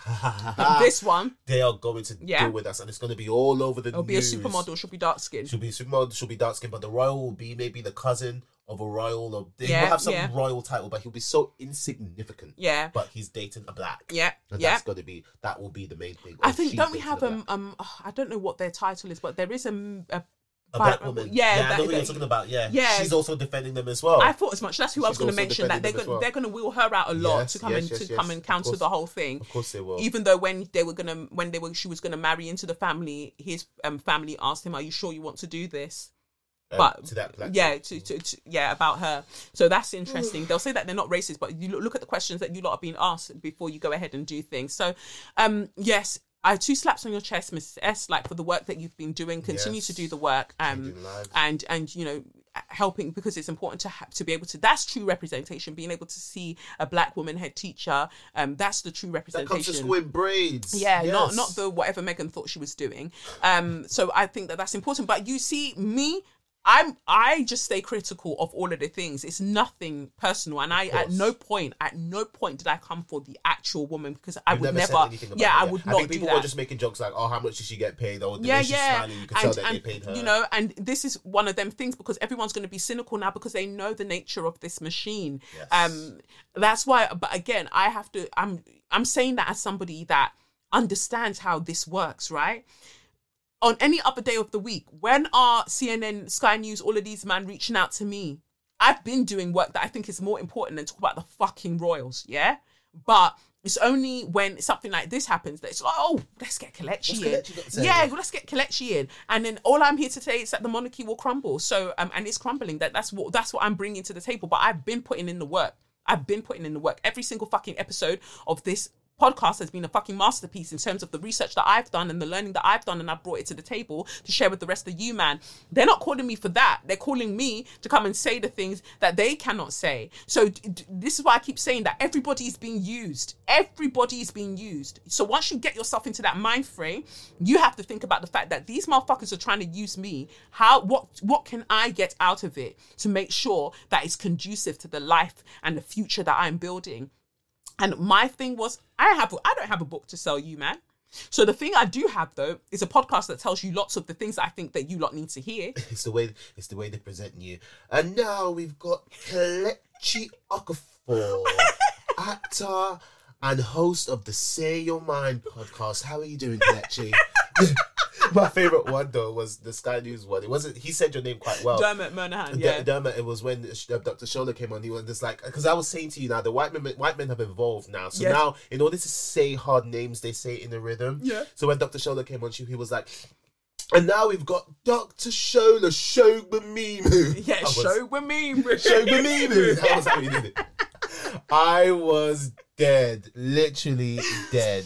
But it's good, and I'm glad that they talk about the podcast and that they throw that in there, because like you said, you can't just be going on there and just be speaking freely for nothing. Like, if you guys want to hear more about this knowledge, come and listen to my podcast. Come and listen to my podcast, because for me, this is what I can contribute to society. Like, this is what I can contribute. Like, this is what I've learned, and so I'm putting it forward. And it doesn't come without risk. Fam, we're talking about, Auntie Ankara, that this happened to Mrs. S.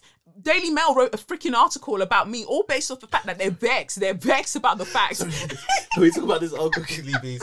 I really want to start taking things more seriously, but this article is so hilarious, yeah, because my sister has probably almost 1,000 pictures on Instagram. Yeah. I don't even know how many. You got plenty. Yeah. Got plenty of pictures on Instagram. Just this picture of her, yeah. She's wearing, guys, I'm not even going to say what they're trying to paint her as, but you're going to tell me what they're trying to paint her as. She's wearing a black beret. She's wearing all black, but a black beret hat on her head. And then she's got her fist up. Doing the Black Power side, right? And then she's obviously smiling, looking happy, cute. And then they put, what's the article? That's the headline that they actress Kelechi Okafor causes sparks uproar. Sparks outrage after comparing the Sarah Everard murder to Piers Morgan. I have to find the headline because they were really fucking stupid with it. It really, in that moment, in that very quick moment, it just taught me how powerful imagery is. Yes. Like, my sister has, and I've said this clearly, she has plenty of pictures, but the picture that they chose of her was when she's got her fist up in the black beret. Because you want people to know, that this is how we feel. It's that image of radical. She's a problem. Oh my God, you should be scared of her. Yes. They would have loved that picture even more if she wasn't smiling. Yeah, and then they put it next to Piers smiling. So Piers is smiling, but I'm the problem. Fuck you, Daily Mail. They are trash. Here it is. Actress sparks fury for likening Sarah Everard murder to Piers Morgan's rants about Meghan, saying they are both result of how entitled men are encouraged to feel towards women. And then you know what they do after? Then they go and find they go put up like 3 tweets and they're all of trolls. Yes. They're all of trolls disagreeing. I tell you, and what you learn about creating a narrative, imagery, all of that is really, really powerful stuff. But fuck you, Daily Mail. Anyways, I feel like it's good that we all know Daily Mail is trash. So we read the Daily Fail. Laugh, yeah, but the thing is, I say that, and the reason I bring that up is that don't think that these things don't open you up to risk. Think of how many people read the Daily Mail, and again, whether they understand the imagery consciously, they have absorbed what they are being told, and they've internalized what they've been told by the way that image has been presented to them. I'm making literal sense. Of course, they are like the murder of Sarah Everard and the way that Piers speaks about Meghan, has been speaking about Meghan, are part of the same narrative of how entitled men feel towards women. That's common sense. Like, what are you not understanding? But you're posting that because you want people to get vexed with me and then open me up to what? You're basically getting people, you want people to come and target me. Yes. And that is a problem. So none of us are doing this without risk. So I bring that up to say, like, even with where it looks cute about, doing Sky News, doing all of this stuff, with the specific things that I'm saying, because notice I'm not there trying to do cute necessary sound bites, like talking about Meghan and Harry and the Prince Charles and all of this stuff as individuals. I'm talking about I want the system gone. Yeah, I want the institution gone. They're gonna have a problem with that and that isn't so palatable, right? So that's opening me up to bullshit. But I know that I still want people to be able to go and get another narrative other than what the press is giving them. So I see that and I'm just like, you know what? I have to firm it. And it's frustrating because ask yourself, what big boy films have I done that would warrant them writing a whole article just about me? They're not just taking my tweet and then posting it in a larger article. The entire article is about me. Yep. Why? What have I done that's so significant? Well, apart from being a supreme baby girl, but what have I literally done in the white people sense that's so significant that you would write a whole piece about me? That's madness. And that's clearly like you're gearing up to try a thing because you feel threatened by what I said on the news. Yeah. And then I feel like, not to even make you scared, it's like laying the foundations for when they really want to run a really sordid story on you. If ever they want, I wish they don't, but the Daily Mail, I'm sorry. Yeah. If ever they do want to do that, that is what they're doing. But fuck the Daily Mail. Yeah, honestly, because it's just a madness. So anything. I think that we've talked about that enough, but I just think that it's important to just remember that, like, you didn't go and write any stories really about anyone else. You focused the story on me because, again, what I was saying wasn't palatable. Again, I always say, like, I'm looking at some of the comments, in some of the videos that I share of the news appearances, and then you'll get white women that come underneath and they'll be like, oh my God, Dr. Shola is blowing my mind, and and Dr. Shola is an absolute G, absolute Don. However, she's talking about things in a manner that you can all relate to because she's talking about the individuals, right? So then it feels like, we're just discussing them as individuals, and she at no point seems to contest the existence of the monarchy in the way that it is. In fact, it doesn't say that it needs to go anywhere. Maybe it does need to be modernized, but that it doesn't need to go anywhere. People can be comfortable with that and feel that they've been challenged enough without being challenged too much. Whereas I'm coming along and I'm saying I want the whole blood clot thing done. Blow up the building. Take it all out. Don't blow up the building before they come. That's not what we said. That's not what we said. But she's worried now. Allegedly. Too far. You know when someone says something like that? Allegedly. I just throw it there. Allegedly there. Allegedly blow up the building.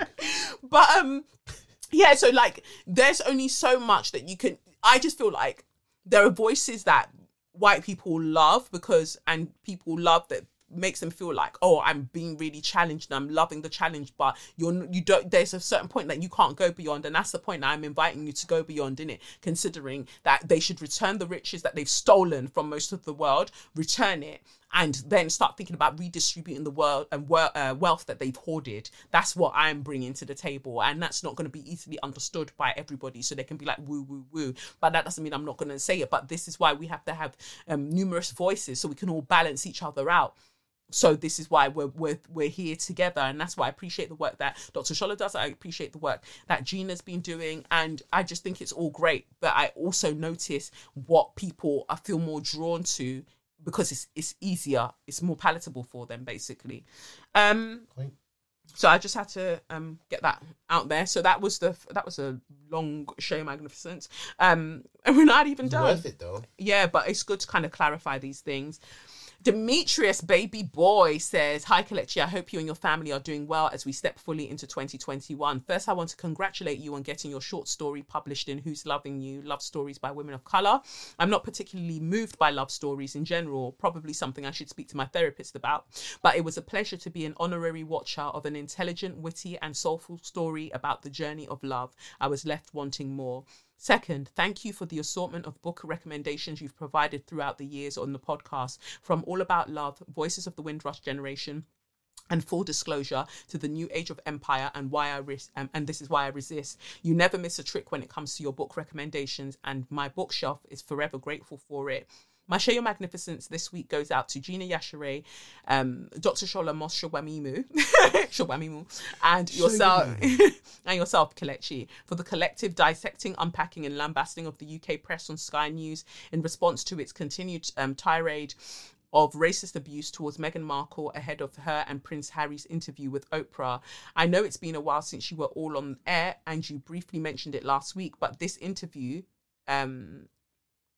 but this interview shouldn't go uncelebrated in Share Your Magnificence. I actually need to pause here because Demetrius has reminded me of something that I wanted to say.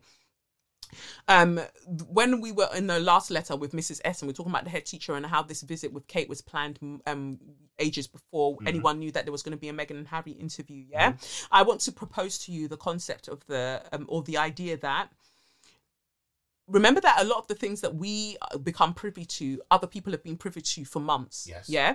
Right. So even if you were unaware that Meghan and Harry were going to be doing an interview, I promise you the royal family were aware that they were going to be doing something, that they keep abreast of everything that them lot are doing over there. I think the royal family knew about... I don't think they saw the interview. I don't think they saw the interview. But where I'm going with it is that they didn't go, Meghan and Harry are going to be doing an interview with, I don't know, Ellen DeGeneres.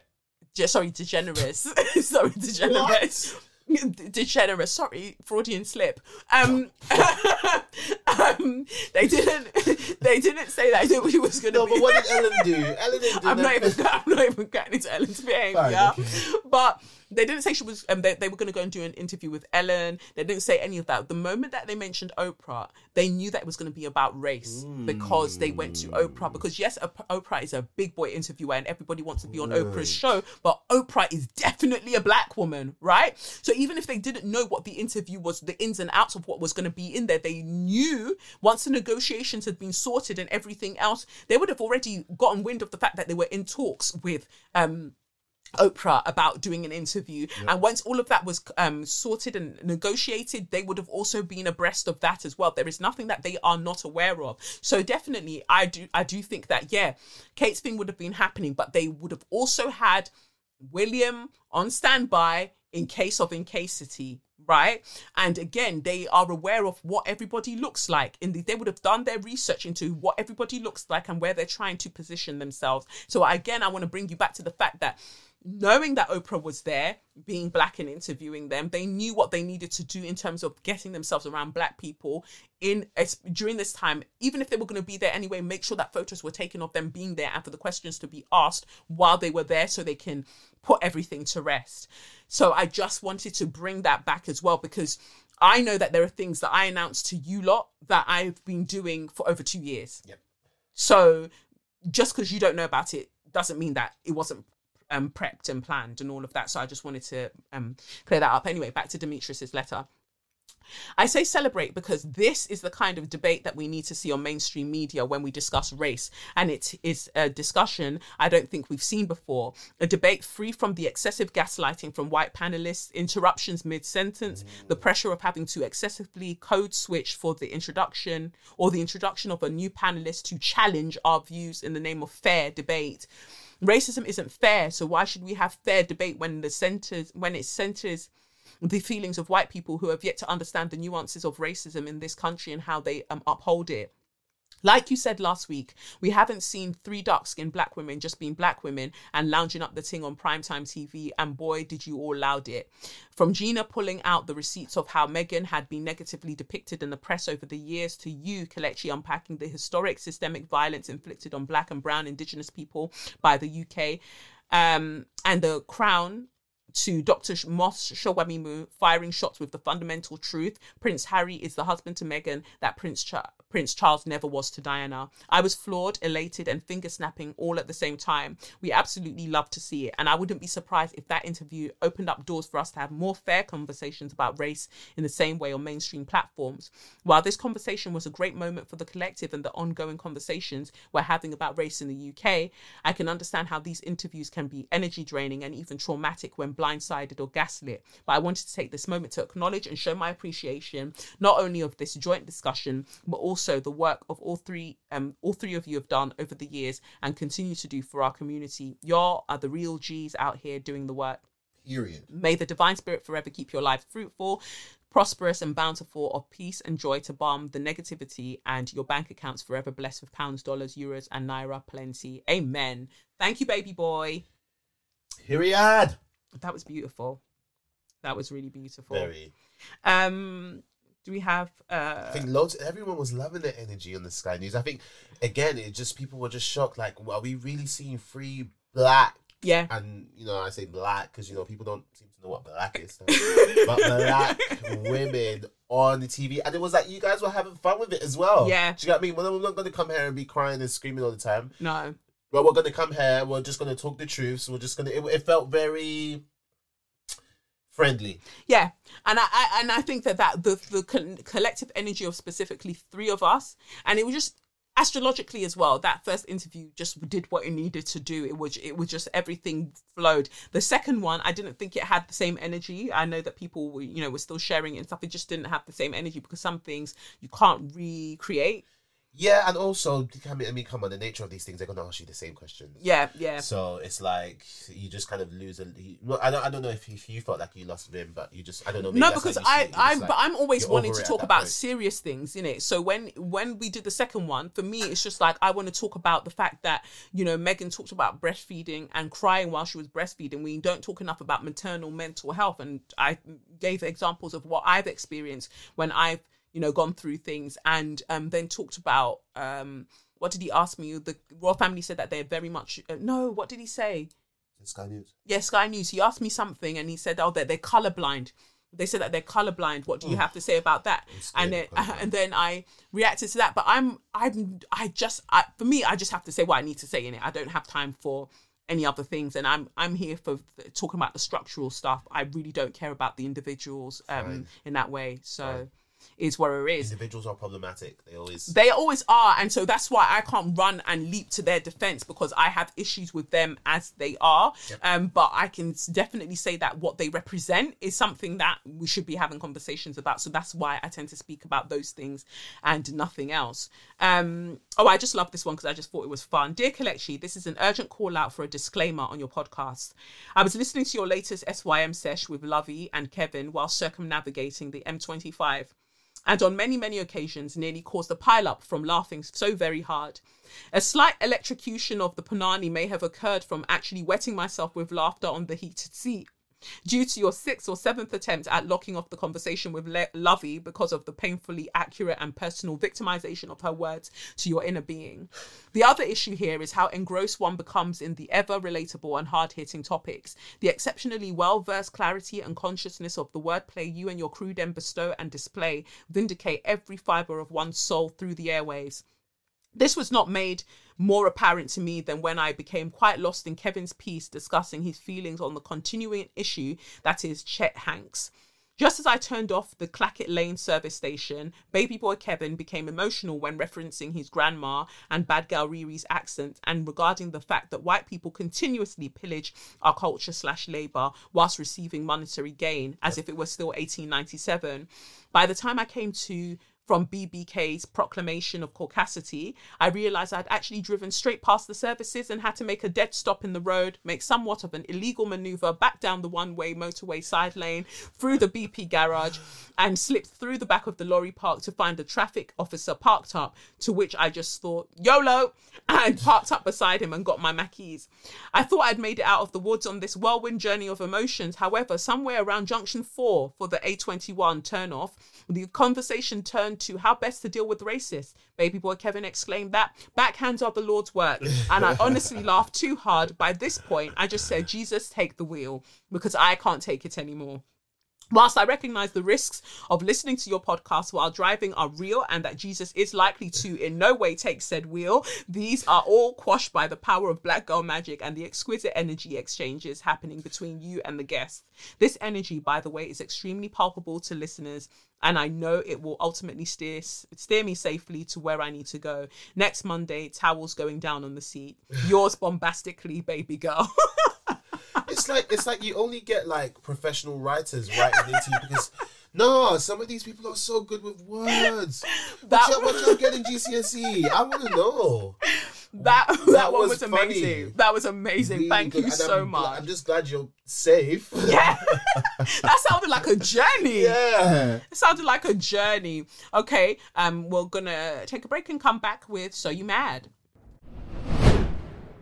Okay, and now for So You Mad. So I think we should start this week. Chloe is back with Tristan. So You Mad. Well, this is the perfect title for Chloe's situation, because it's literally she is mad. So you are mad, Chloe. So you are mad. So I'll read this out. Khloe Kardashian confirms her and Tristan Thompson are back together as she wishes him a happy 30th birthday. He's 30 years old. How old is she? She's 30. She's old. It's a little bit older than him. She must be about 34. Okay. I don't know. They all just look old as a family.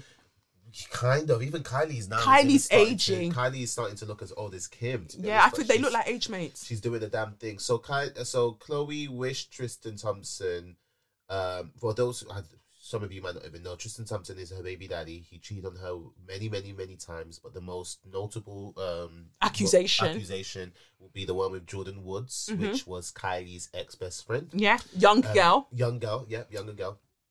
But yeah, anyways, it's Tristan's 30th birthday. She's wrote this caption now. She says, "The ones that are meant to be are the ones who go through everything that is designed to tear them apart, and they come out even stronger than they were before. Ooh, thank you for showing me everything you said you would. For the father you are, for the best friend I have in you. I'm thankful that I can do absolutely nothing with you, and it feels like everything.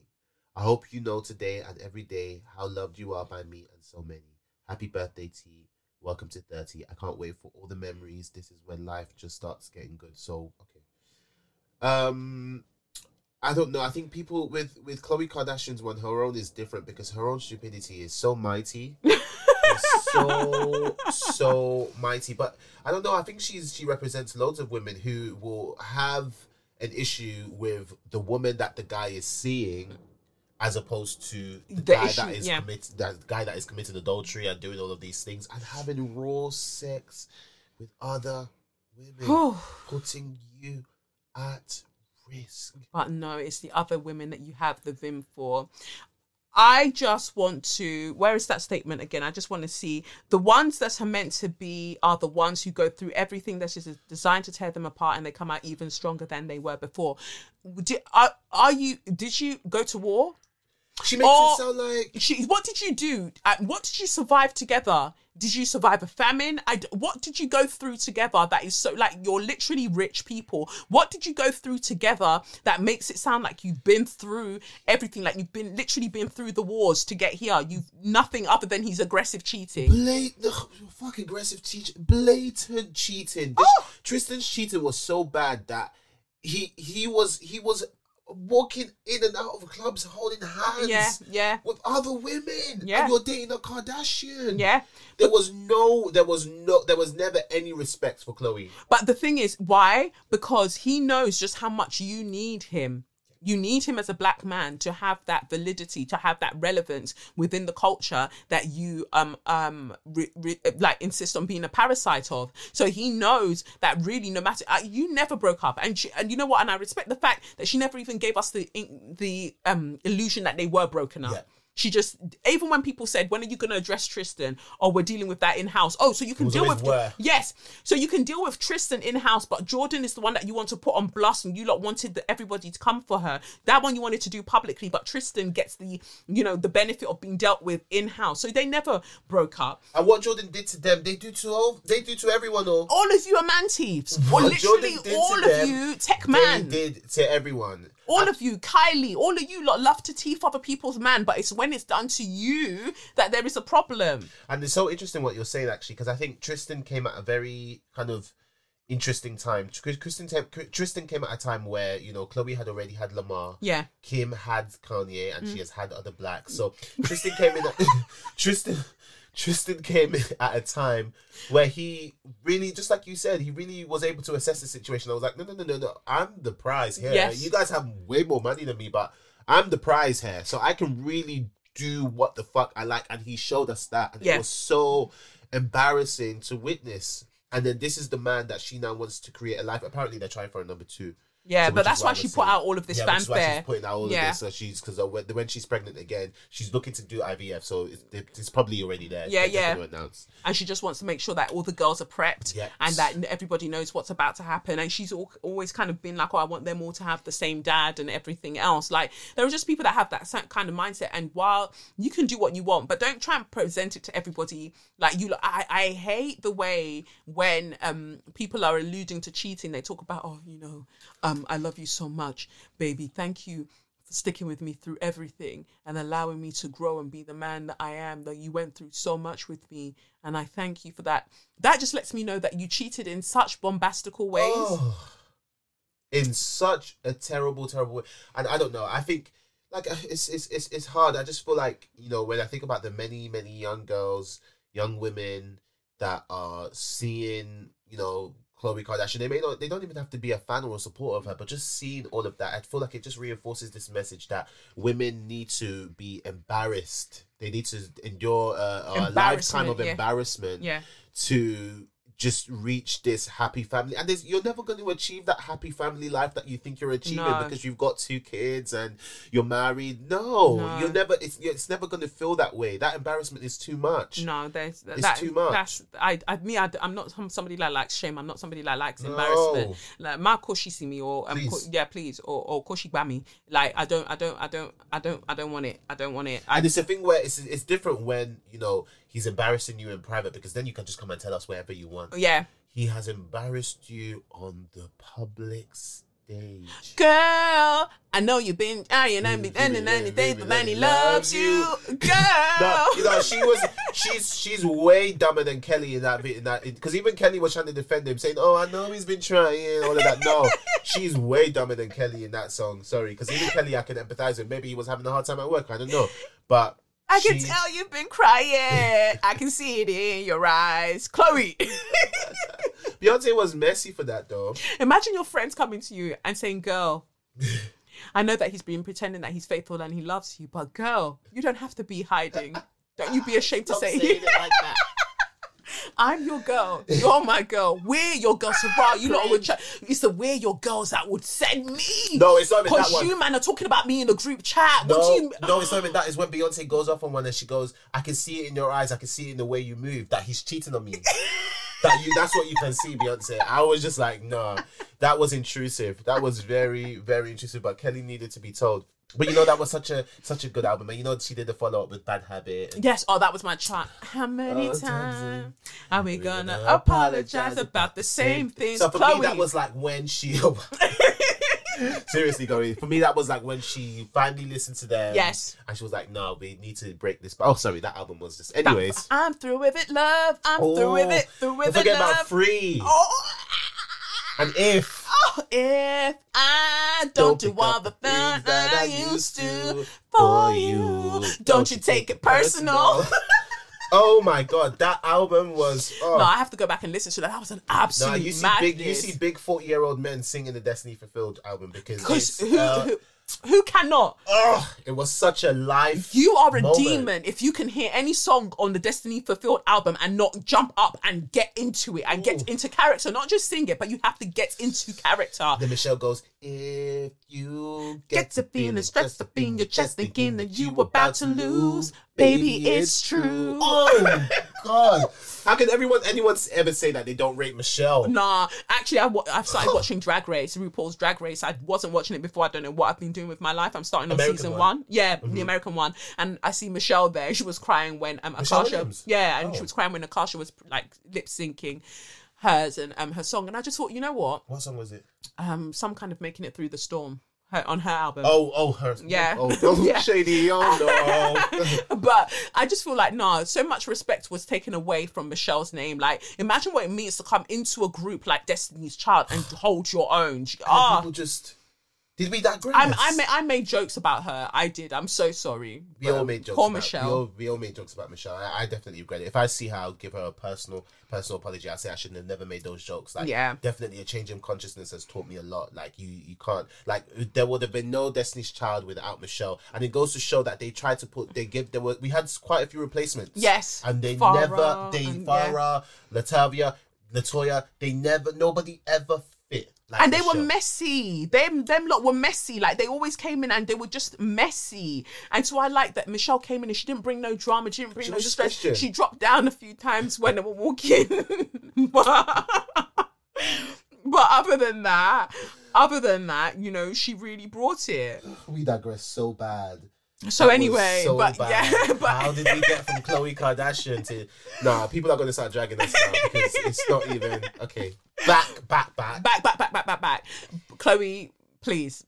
The caption was unnecessary. That you could have kept that to yourself. This is the thing. People are like, oh, but it's her life. She can do what she wants. But when you come and share it with us, we're going to have an opinion. Yeah, and it's stressing us out. Chloe, hang it up, flat screen. Serious. Call it a day. Call it a fucking day. Anyway, next So You Mad. An announcer at a girls' high school basketball game in Oklahoma, big up yourself, Crystal, was caught on a hot mic calling the team fucking niggers for kneeling during the national anthem. So they are kneeling in protest of the way that black people are treated in the country that is America. And again, you as a white man did not... What is it with white people not knowing that they're chatting shit about black people and not realizing that their mic is on, honestly. It's the ancestors. 2021 has been that year. I can say that personally. I think it's the ancestors. I feel like they're these white people that they're truly putting the mic off. And the ancestors are putting it back on. They're like, no. I want them to hear you. I want them to hear you. Does this story get worse? Yeah, it gets much worse. But at first he said that it wasn't him that made the comment over the mic. Then he came back with a statement. And the statement says, his name is Matt Rowan. Matt Rowan, owner of OSPN, the live streaming platform that broadcasted Thursday's game, told The Frontier in a phone interview that he was not the person heard making racist comments. But hours later, in a statement from his attorney, Rowan admitted it was him. He said, I made inappropriate and racist comments believing that the microphone was off. However, let me state immediately that is no excuse. Such comments should have never been uttered. I will state that I suffer from type 1. I will state that I suffer from type 1 diabetes. Okay. And during the game... I froze that again. I'm so sorry. No, I'm intrigued. What do you mean? So is it? I will state that I suffer from type 1 diabetes, and during the game, my sugar was spiking. Fine. While not excusing my remarks, it is not unusual when my sugar spikes that I become disorientated and often say things that are not appropriate as well as hurtful. You are lying. You are lying to me right now. Because I knew about the situation. Obviously, we knew that you are lying. You are lying. He said that because...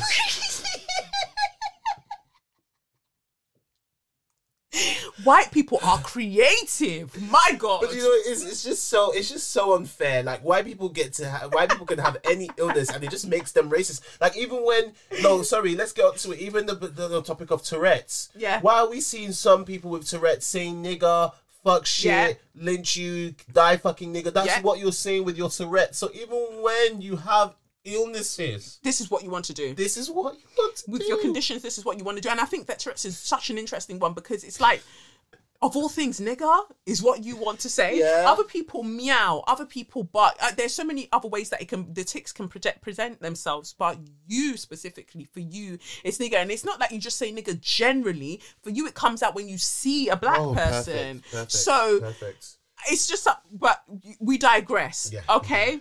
This one has diabetes. This one has diabetes. No, he has type 1 liabetes. You are a liar, you little bitch. So first of all, they said, he said it wasn't him. As somebody who knows how hurtful it can be when you're listening to a white person talking shit about you when they think that their mic is off. And the thing is, she did not even call me a Negro. But still, right? So to hear that they are kneeling, protesting the way that black people are being treated in their country, and then you are on your mic talking about these niggers. Like, I just want to. I think. No, but did someone read that statement before he? His attorney put it together. His attorney put it together, and the thing is, this is not the first instance of white people using something like this to say that this is what happened. I remember a thread on Twitter. I think I may have sent it to you, where a girl was like, her co-worker today said nigger.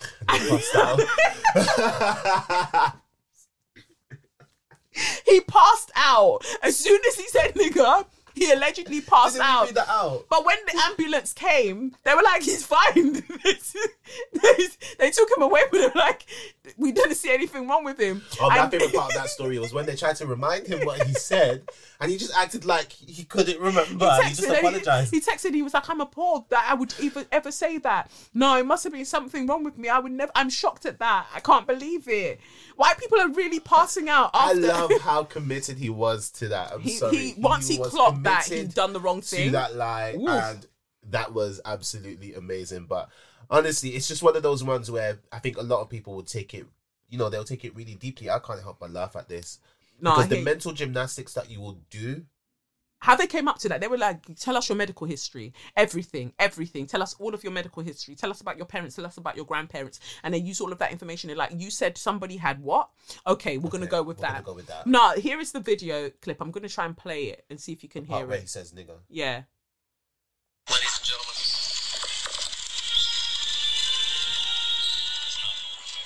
It's not? They're green and white. Oh, shit. They're kneeling?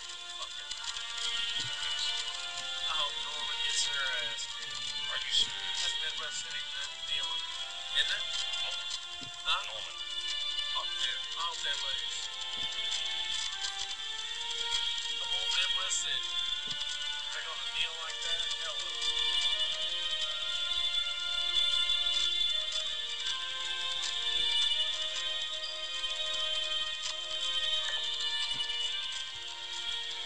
They even sleep in the flight? Some of them are. Fucking niggers. Niggers. That's it. Bunch of niggers. Wow. Hey, he's lost that job, right? That school isn't using him to broadcast the game anymore. Like he's not being booked anymore. Like, this is how literally so many white people feel about the things that black people are doing in and around society, that they wouldn't say it publicly. They'll tolerate it because they always tell you that they're a tolerant society. They'll tolerate it. Yep. But my God, when they let loose, it's a madness. Really, I'm shocked as to how loose they let. I'm really, really because you'd even think to yourself, okay, cool, fair enough, the mic is muted or whatever, just the environment I'm in, should I even be saying this? Right, like, I'm literally working right now, so whatever I want to say, maybe I should keep it to myself until I know that I've officially finished working. But you were just like, no, I just need to say that they're a bunch of niggers. Like, that might not have even come through the mic very, very clearly for you all because it was very low in and of itself, but I hope that you caught it.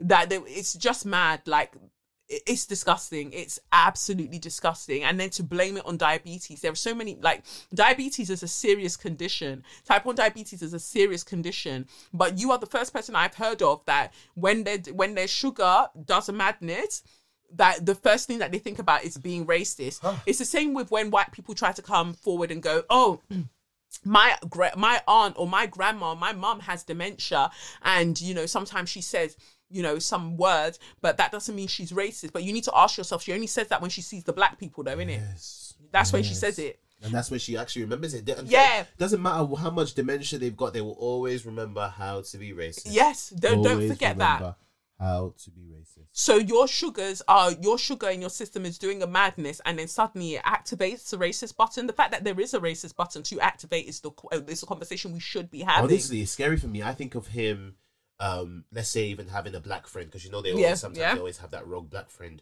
So you and your black friend are chilling now. As soon as your sugar goes low, what are you gonna stop? What are you gonna do to the black friend? No, you're laughing, but see, we should be scared. What are you gonna do? So you're gonna beat him? At least, like Liam Neeson, you're gonna randomly attack him, right? Because your sugar's low. Okay. And then when your sugar comes back, now you're gonna tell him you're sorry. It's mad. It's absolutely mad. What is this? One. I don't even know. People are writing to me about some kind of allegation, but we'll deal with that. I don't know why they've sent it to me. What I'm meant to do with this information. Ooh, allegation against who? I don't know, but we'll get into that later. Anyway, that's that for So You Mad. I thought that we should discuss that and Matt Rowan and his type 1 liabilities. Straw of the week, aka Suck Your Mum. Matt Rowan would have easily been in there, but I just think that there were greater people to consider in this case. One of them being Sharon Osbourne, tweeting in support of Piers Morgan. So for those who somehow missed it, Piers Morgan stormed off set on Good Morning Britain after Alex Beresford was saying to him, like, "Rah, you've been going on about Meghan and we've heard you, like, allow it. You're a beg. Yes, you're a forcer, let it go." And then he stormed off like, "Oh, I don't know if they listen to this." And then soon after, we heard that he'd left based off his comments that he made after the Oprah interview and he's aired. refused to apologise. Yeah, in fact, he said he stands by what he said. That's what he said now.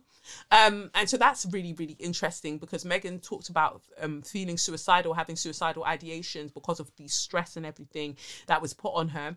And on the Good Morning Britain show, the next day he was talking about, "Oh, well, I don't believe her. You know, I don't believe her." What do you mean you don't believe? Who the fuck are you? What do you mean you don't believe that somebody's expressing the experience that they've had with their mental health? Who the fuck are you? Who was asking you? Yes. And then to see the amount of people who have come out in support of him. Max from EastEnders, he came out, "I support Piers Morgan." Gary Lineker, Max Brennan. Yeah.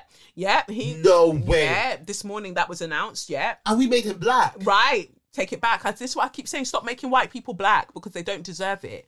So he did that. Gary Lineker, who should have just sat there and ate his fucking crisps, he comes forward and saying that he's in support of Piers. And then Sharon Osbourne, we also know, came out and said, "Oh, you know, she supports Piers." All of them talking about, "Oh, well, he's a good interviewer, he's a good presenter, he's this, he's that." This is a man who was hacking dead people's phones.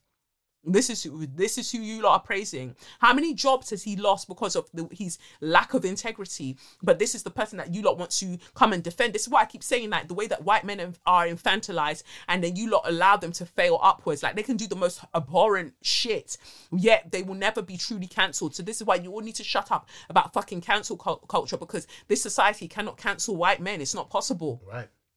Unless, well, yeah. Because they're, and even when they're in jail, their franchises, their businesses are still making money. Yeah, right. So it's mad to me. And so this is how Sharon Osbourne made her comments, people told her. Sharon Osbourne made her comments. This is what I had a major issue with. Sharon Osbourne made her comments and didn't even understand what the uproar was about. Yes. She just saw Piers Morgan in trouble. She said, "I don't even give a damn what you've done. As white women I are, am yeah. going to stand with you." Yeah. With all that's going on in the world, you chose to stand with Piers Morgan at 65 years of age. Yeah. We're still rocking that nonsense red hair. Yes. That's it. She's I want to find her original tweet. She says, "People forget that you're paid. People forget that you're paid for your opinion and that you're just speaking your truth." And they said, "Okay, but yeah, he's paid for his opinion and that opinion is harmful to black people, and to specifically a black woman in this case, as they would, see her in this conversation, is harmful. Sharon did not want to hear words. She was still insistent that there was not a problem. And so when she's on her show with Cheryl Underwood, The Talk, they're trying to tell her what was an issue with what she said. And then she's there shouting. Educate me. Educate me then. Educate me. And what I hated the most about it is that you can see Cheryl trying to watch her tone. You can see her not trying to raise her voice. The same thing with Charlene White when she's on Loose Women, speaking to that Jane. Yeah. She's speaking to Jane, and Jane's there saying, "Oh yeah, but Archie being called, people being curious about his skin color isn't that the same way that we're curious about ginger hair or da da da da da." And Charlene you could see her having to keep every composure and say, no, there's a difference between concern and curiosity, right? And they were saying that they were concerned, and you can see her. She starts doing the white woman blink and nod, where they go, she's tuned out. She's tuned out. She's not listening anymore. And next thing you know, newspapers are writing that Charlene White was having a dig with her. And Charlene said, maybe you're comfortable with casual racism. Oh, I never said that. But that's what you were just advocating for. Right. Maybe you were even saying it in a loving, romanticized tone, like it wasn't a big deal. Yeah. So Charlene White, you can see how all of these black women, in this case, both of these black women who are faced with white women being violent, you can see them checking themselves, because they understand that if they do even a slight raise of the voice, if they in any way stern in their tone, it will be received by the public in a very, very different way. So you can see them holding themselves, and you guess what? Even upon all of that they've done, they're still seen the same way. And this is why I keep saying that black women, we really, really need to reclaim our anger and just be angry. Just bad them up, because whatever's going to happen, shout back, because it's going to happen anyway. Because look at when Cheryl was crying, when she was face to face with Sharon Osbourne, who she actually called a friend. Imagine having that poisonous rat as your friend. She's calling Sharon Osbourne her friend. Your friend is shouting at you, disgracing you on national television. I would not have it. Cheryl is crying. Yeah, Sharon Osbourne turns to her and she goes, "Don't you dare cry. Don't you dare cry. I'm the one allowed to cry in this situation." And I thought, wow. There you have it. White womanhood, my God. I'm the only one allowed to cry in this situation, because you understand that within your whiteness, that you are the one that's afforded that space to be the one that's in distress. A black woman could not possibly be in distress for the way that she's already triggered by the news that's taking place, in the public sphere, but also she's being triggered by the way that you are behaving right now. But you're telling her she does not have a right to go and cry and to show that vulnerability. You will not allow her. And again, Cheryl's checking herself, and she's like, "Oh, but Sharon, we just need you to understand." She's like, "Show me where he's been racist then. Show me." And again, the burden of proof is not on me to show you where the racism is. It's for you to prove to me that it's not racist. You do that. You do that. Because, with no proof, no nothing, you just went out and defended him. Right. And then you're talking about, it feels like I'm in the electric chair. Do you know the disproportionate number of black people who have been put to death through the electric chair? So again, the hyperbole that you're using is racist in and of itself. Like, she was so violent. It was so disgusting to watch her behave in that way. But at the same time, I was glad that we got to see it in a public sphere, because it's like, this is how white women appear whenever it's time to have conversations, very, very real conversations. They act like children. Same with Jane. Same with this. Like, they act like children. Like, you understand that the way that you've been socialized, you were not given the range. The range was taken from you. And so many of you are now trying to regain the range. But so when you're regaining, understand that there are people who already have the range because of what they've lived through. Ooh. So let's us all behave ourselves and act accordingly. It's not me and you. Like, so whenever some people send me a DM and try to engage me in discourse, I'm not your age mate. It's not me that you go and talk to Pee Wee Herman. I'm not your age mate. It's not me that you'll have that discourse with. Go and have the discourse with Big Bird on Sesame Street. That's your level of learning. Don't bring it to me. You're not here yet. You are not here yet. Behave. Period. Because I looked at that and I just thought, Sharon, suck your mother, you prick. You and your bat-eating boy, your husband, yeah? That's what? Do you remember that time? This was years ago. Kelly, her daughter, thought she was making a banging point. She went on the show, right? And they were talking about how Donald Trump wanted to build the walls to keep all the Mexicans out. And then Kelly goes, "Oh, yeah, all right then. Well, go on then. Build this wall then, Trump. Who's going to clean your toilets?" The way That clip, I swear, every time it comes up on my timeline, I'll always click onto that clip because you can see it in her face. She thought it was typical white girl who had a little bit of educate, who maybe read a book or two, thought she was savvy, sassy. You know, do you get what I mean? Yeah, I'm gonna get Trump down, and then said something so, and it was the audience doing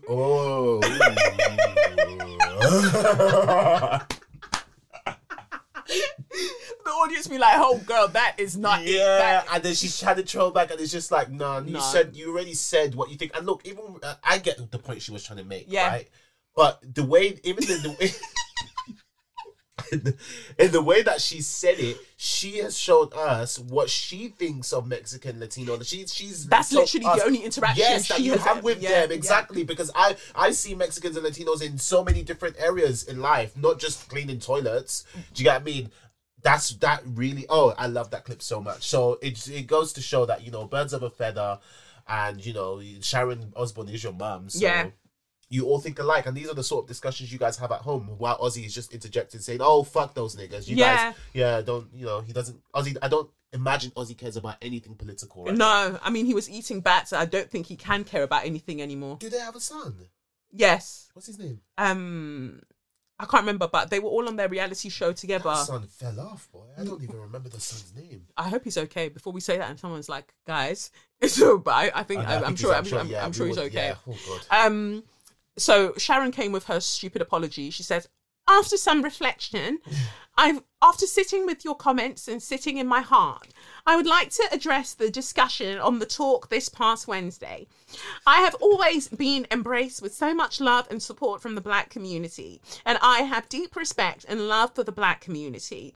To anyone of colour that I offended, and or to anyone that feels confused or let down by what I said, I'm truly sorry. I panicked, felt blindsided, got defensive, and allowed my fear and horror of being accused of being racist to take over.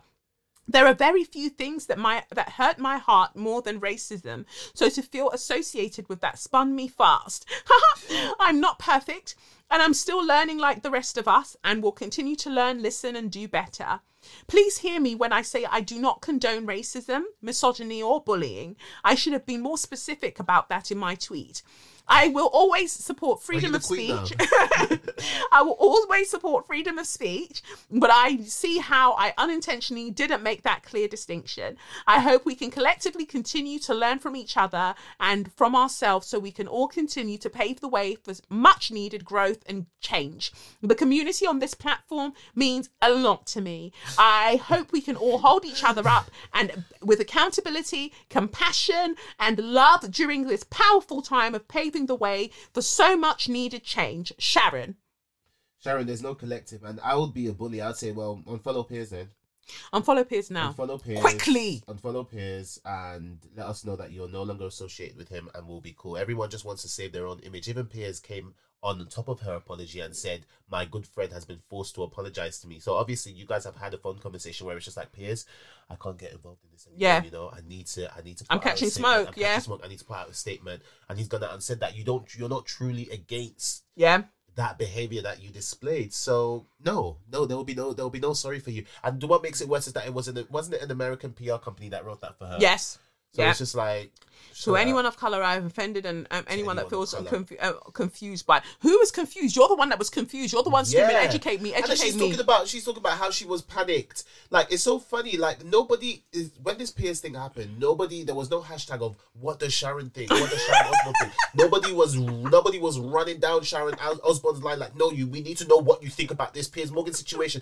It's so much easier to keep. You could have just shut, or everyone that came forward to come and speak in support of Piers, nobody fucking begged you. So now that you're catching smoke, that's on you, because nobody begged you to open your stupid mouth. And that's why all of you need to suck your mum, because nobody asked you to take a straw and go suck out, because you all came because you wanted to do wrong and strong. Now see, because you're here talking about, like you said, she's like, "Oh, well, I panicked, I felt blindsided." What do you mean? How are you blindsided? You made the comment, so you knew that people were going to have a reaction to the comment. And you're, again, typical white woman.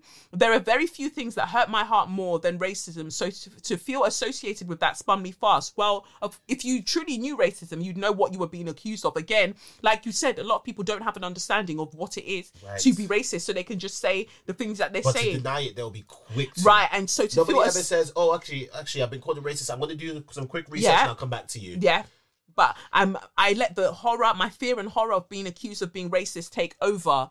Well, why are you all more upset about being accused of being racist than actually dealing with whatever led to you being accused of that? She's talking about white fragility there. Yeah, so simple. Can't say anything like that. Please hear me when I say I do not condone. All right, cool. And then she goes, I hope we can collectively continue to learn. No. You continue to learn. That's why I said there's no collective. Yeah, there's no collective. It's you and your sisters. You all go and learn. Yes. Don't involve the rest of us. You go do what the fuck you're doing. 65 years of age, screaming about telling people to educate you. Get the fuck out of here. Somebody said that she's older than the Race Relations Act in the UK.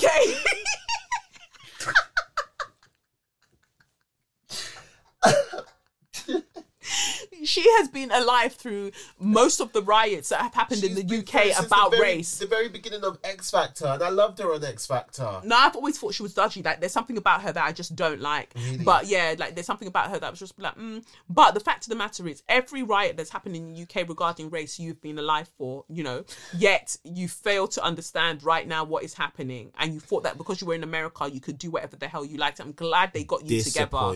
Disgusting behaviour. The way she was shouting at Cheryl lets me know that, and that's in public. That's what you're doing in public. So what the hell are you doing in private? Right. And have you apologized to Cheryl? You're writing this to the rest of us about your listening and learning. You've learned nothing, and you're clearly not listening. So shut up and go suck your mother. You very, very violent Jankro.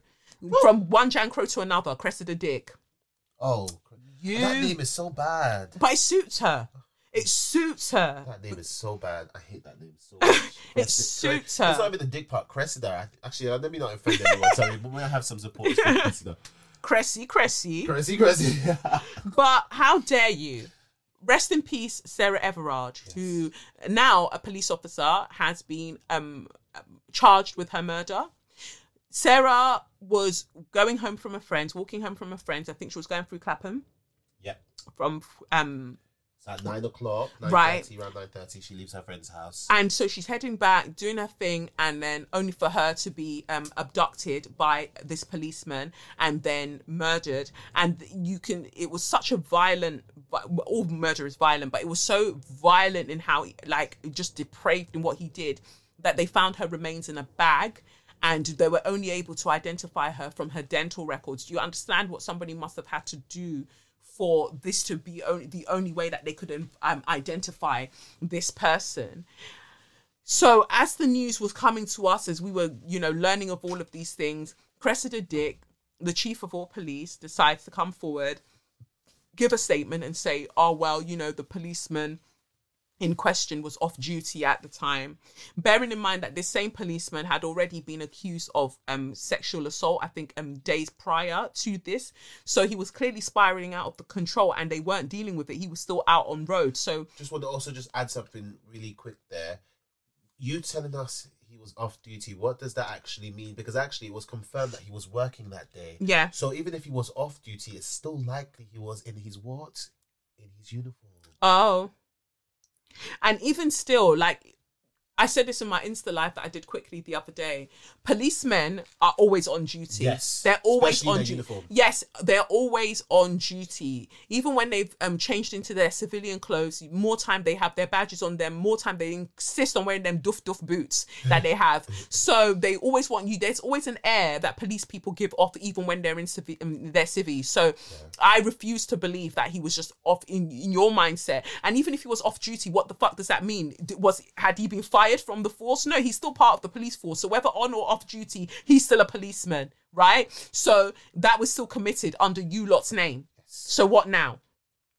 And I just hate it. So It says here the human remains found by police in Woodland area by Ashford, Kent, are those of missing woman Sarah Everard. Police have confirmed. The remains were found on Wednesday evening, but were unidentified until Friday afternoon. Wayne Cousins, 48, the serving Metropolitan Police officer who was arrested on suspicion of murder, remains in custody and appeared in court on Saturday morning. He was previously detained on Tuesday for suspicion of kidnap. Everard, a marketing executive, vanished after leaving a friend's house in Clapham at about 9 p.m. on the 3rd of March. It says here that the Metropolitan Police issued an appeal over Miss Everard's disappearance and released a CCTV image of her. Police said that she was thought to have walked through Clapham Common after leaving her friend's flat, heading towards her home in Brixton. The journey should have taken around 50 minutes. Police released footage showing taken from a private doorbell type camera. This is what's interesting about them Ring cameras, but I won't talk about them now. And Miss Everard's walking home and walking along the A205 Poinders Road towards Tulse Hill, south of Brixton. It is unclear if she reached home. She was last seen wearing a green rain jacket, navy blue trousers with a white diamond pattern, turquoise and orange trainers, and was thought to have been wearing green earphones and a white beanie hat.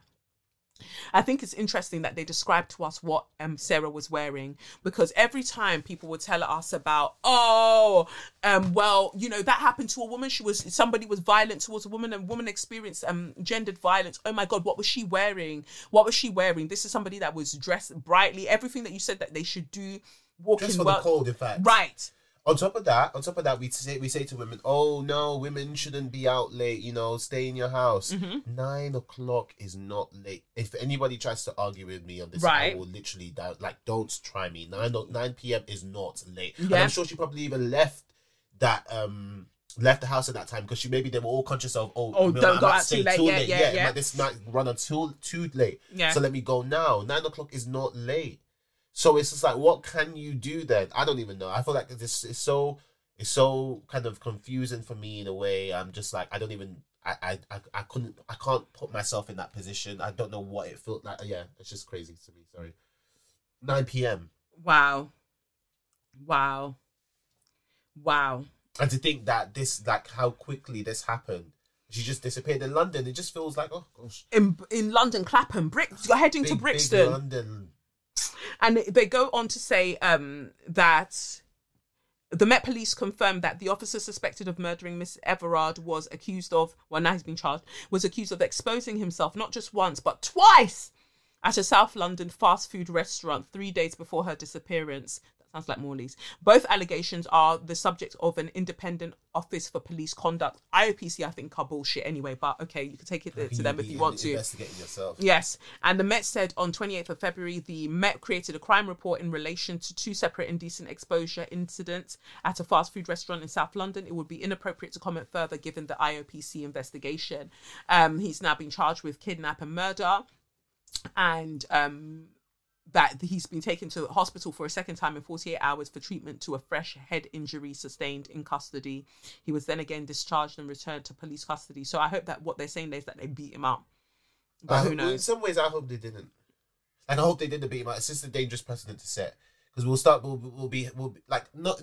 He deserves more than that. I feel like he needs to go to prison and get beaten up by the prisoners. Yeah. But police officers, nobody's asking you to do that. It's a dangerous precedent to set. Yeah. If we start saying, beat people up in the... No, beat yourselves. Yeah. I'm saying beat yourselves. Don't go and beat... I don't want you to go and beat civilians. Beat yourselves. Yes. Because he is a disgrace and he's an embarrassment to the rest of you lot. So if you lot were beating him because of the disgrace that he's brought upon you lot, fine. I'm not, never ever we're going to go and beat, because I'm even going to talk about civilians later on. But never are we saying go and beat civilians. But if you want to beat one of your own for being this horrendous, I would. This is one of them cases where I can turn a blind eye. Yeah, I'm sure all of them are feeling the type of way like you're fucking it up for the rest of us. Like, why would you do that?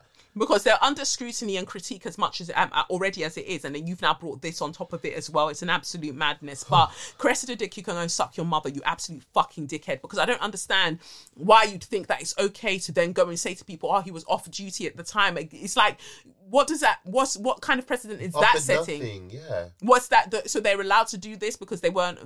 What about the officers who have been on duty and have been violent towards women? What about that? Sarah Reid we saw her on CCTV around, what was it, 2013, when she was accused of shoplifting. A policeman brucking her up and it was caught on CCTV. What did he get for doing that to her? He got community service.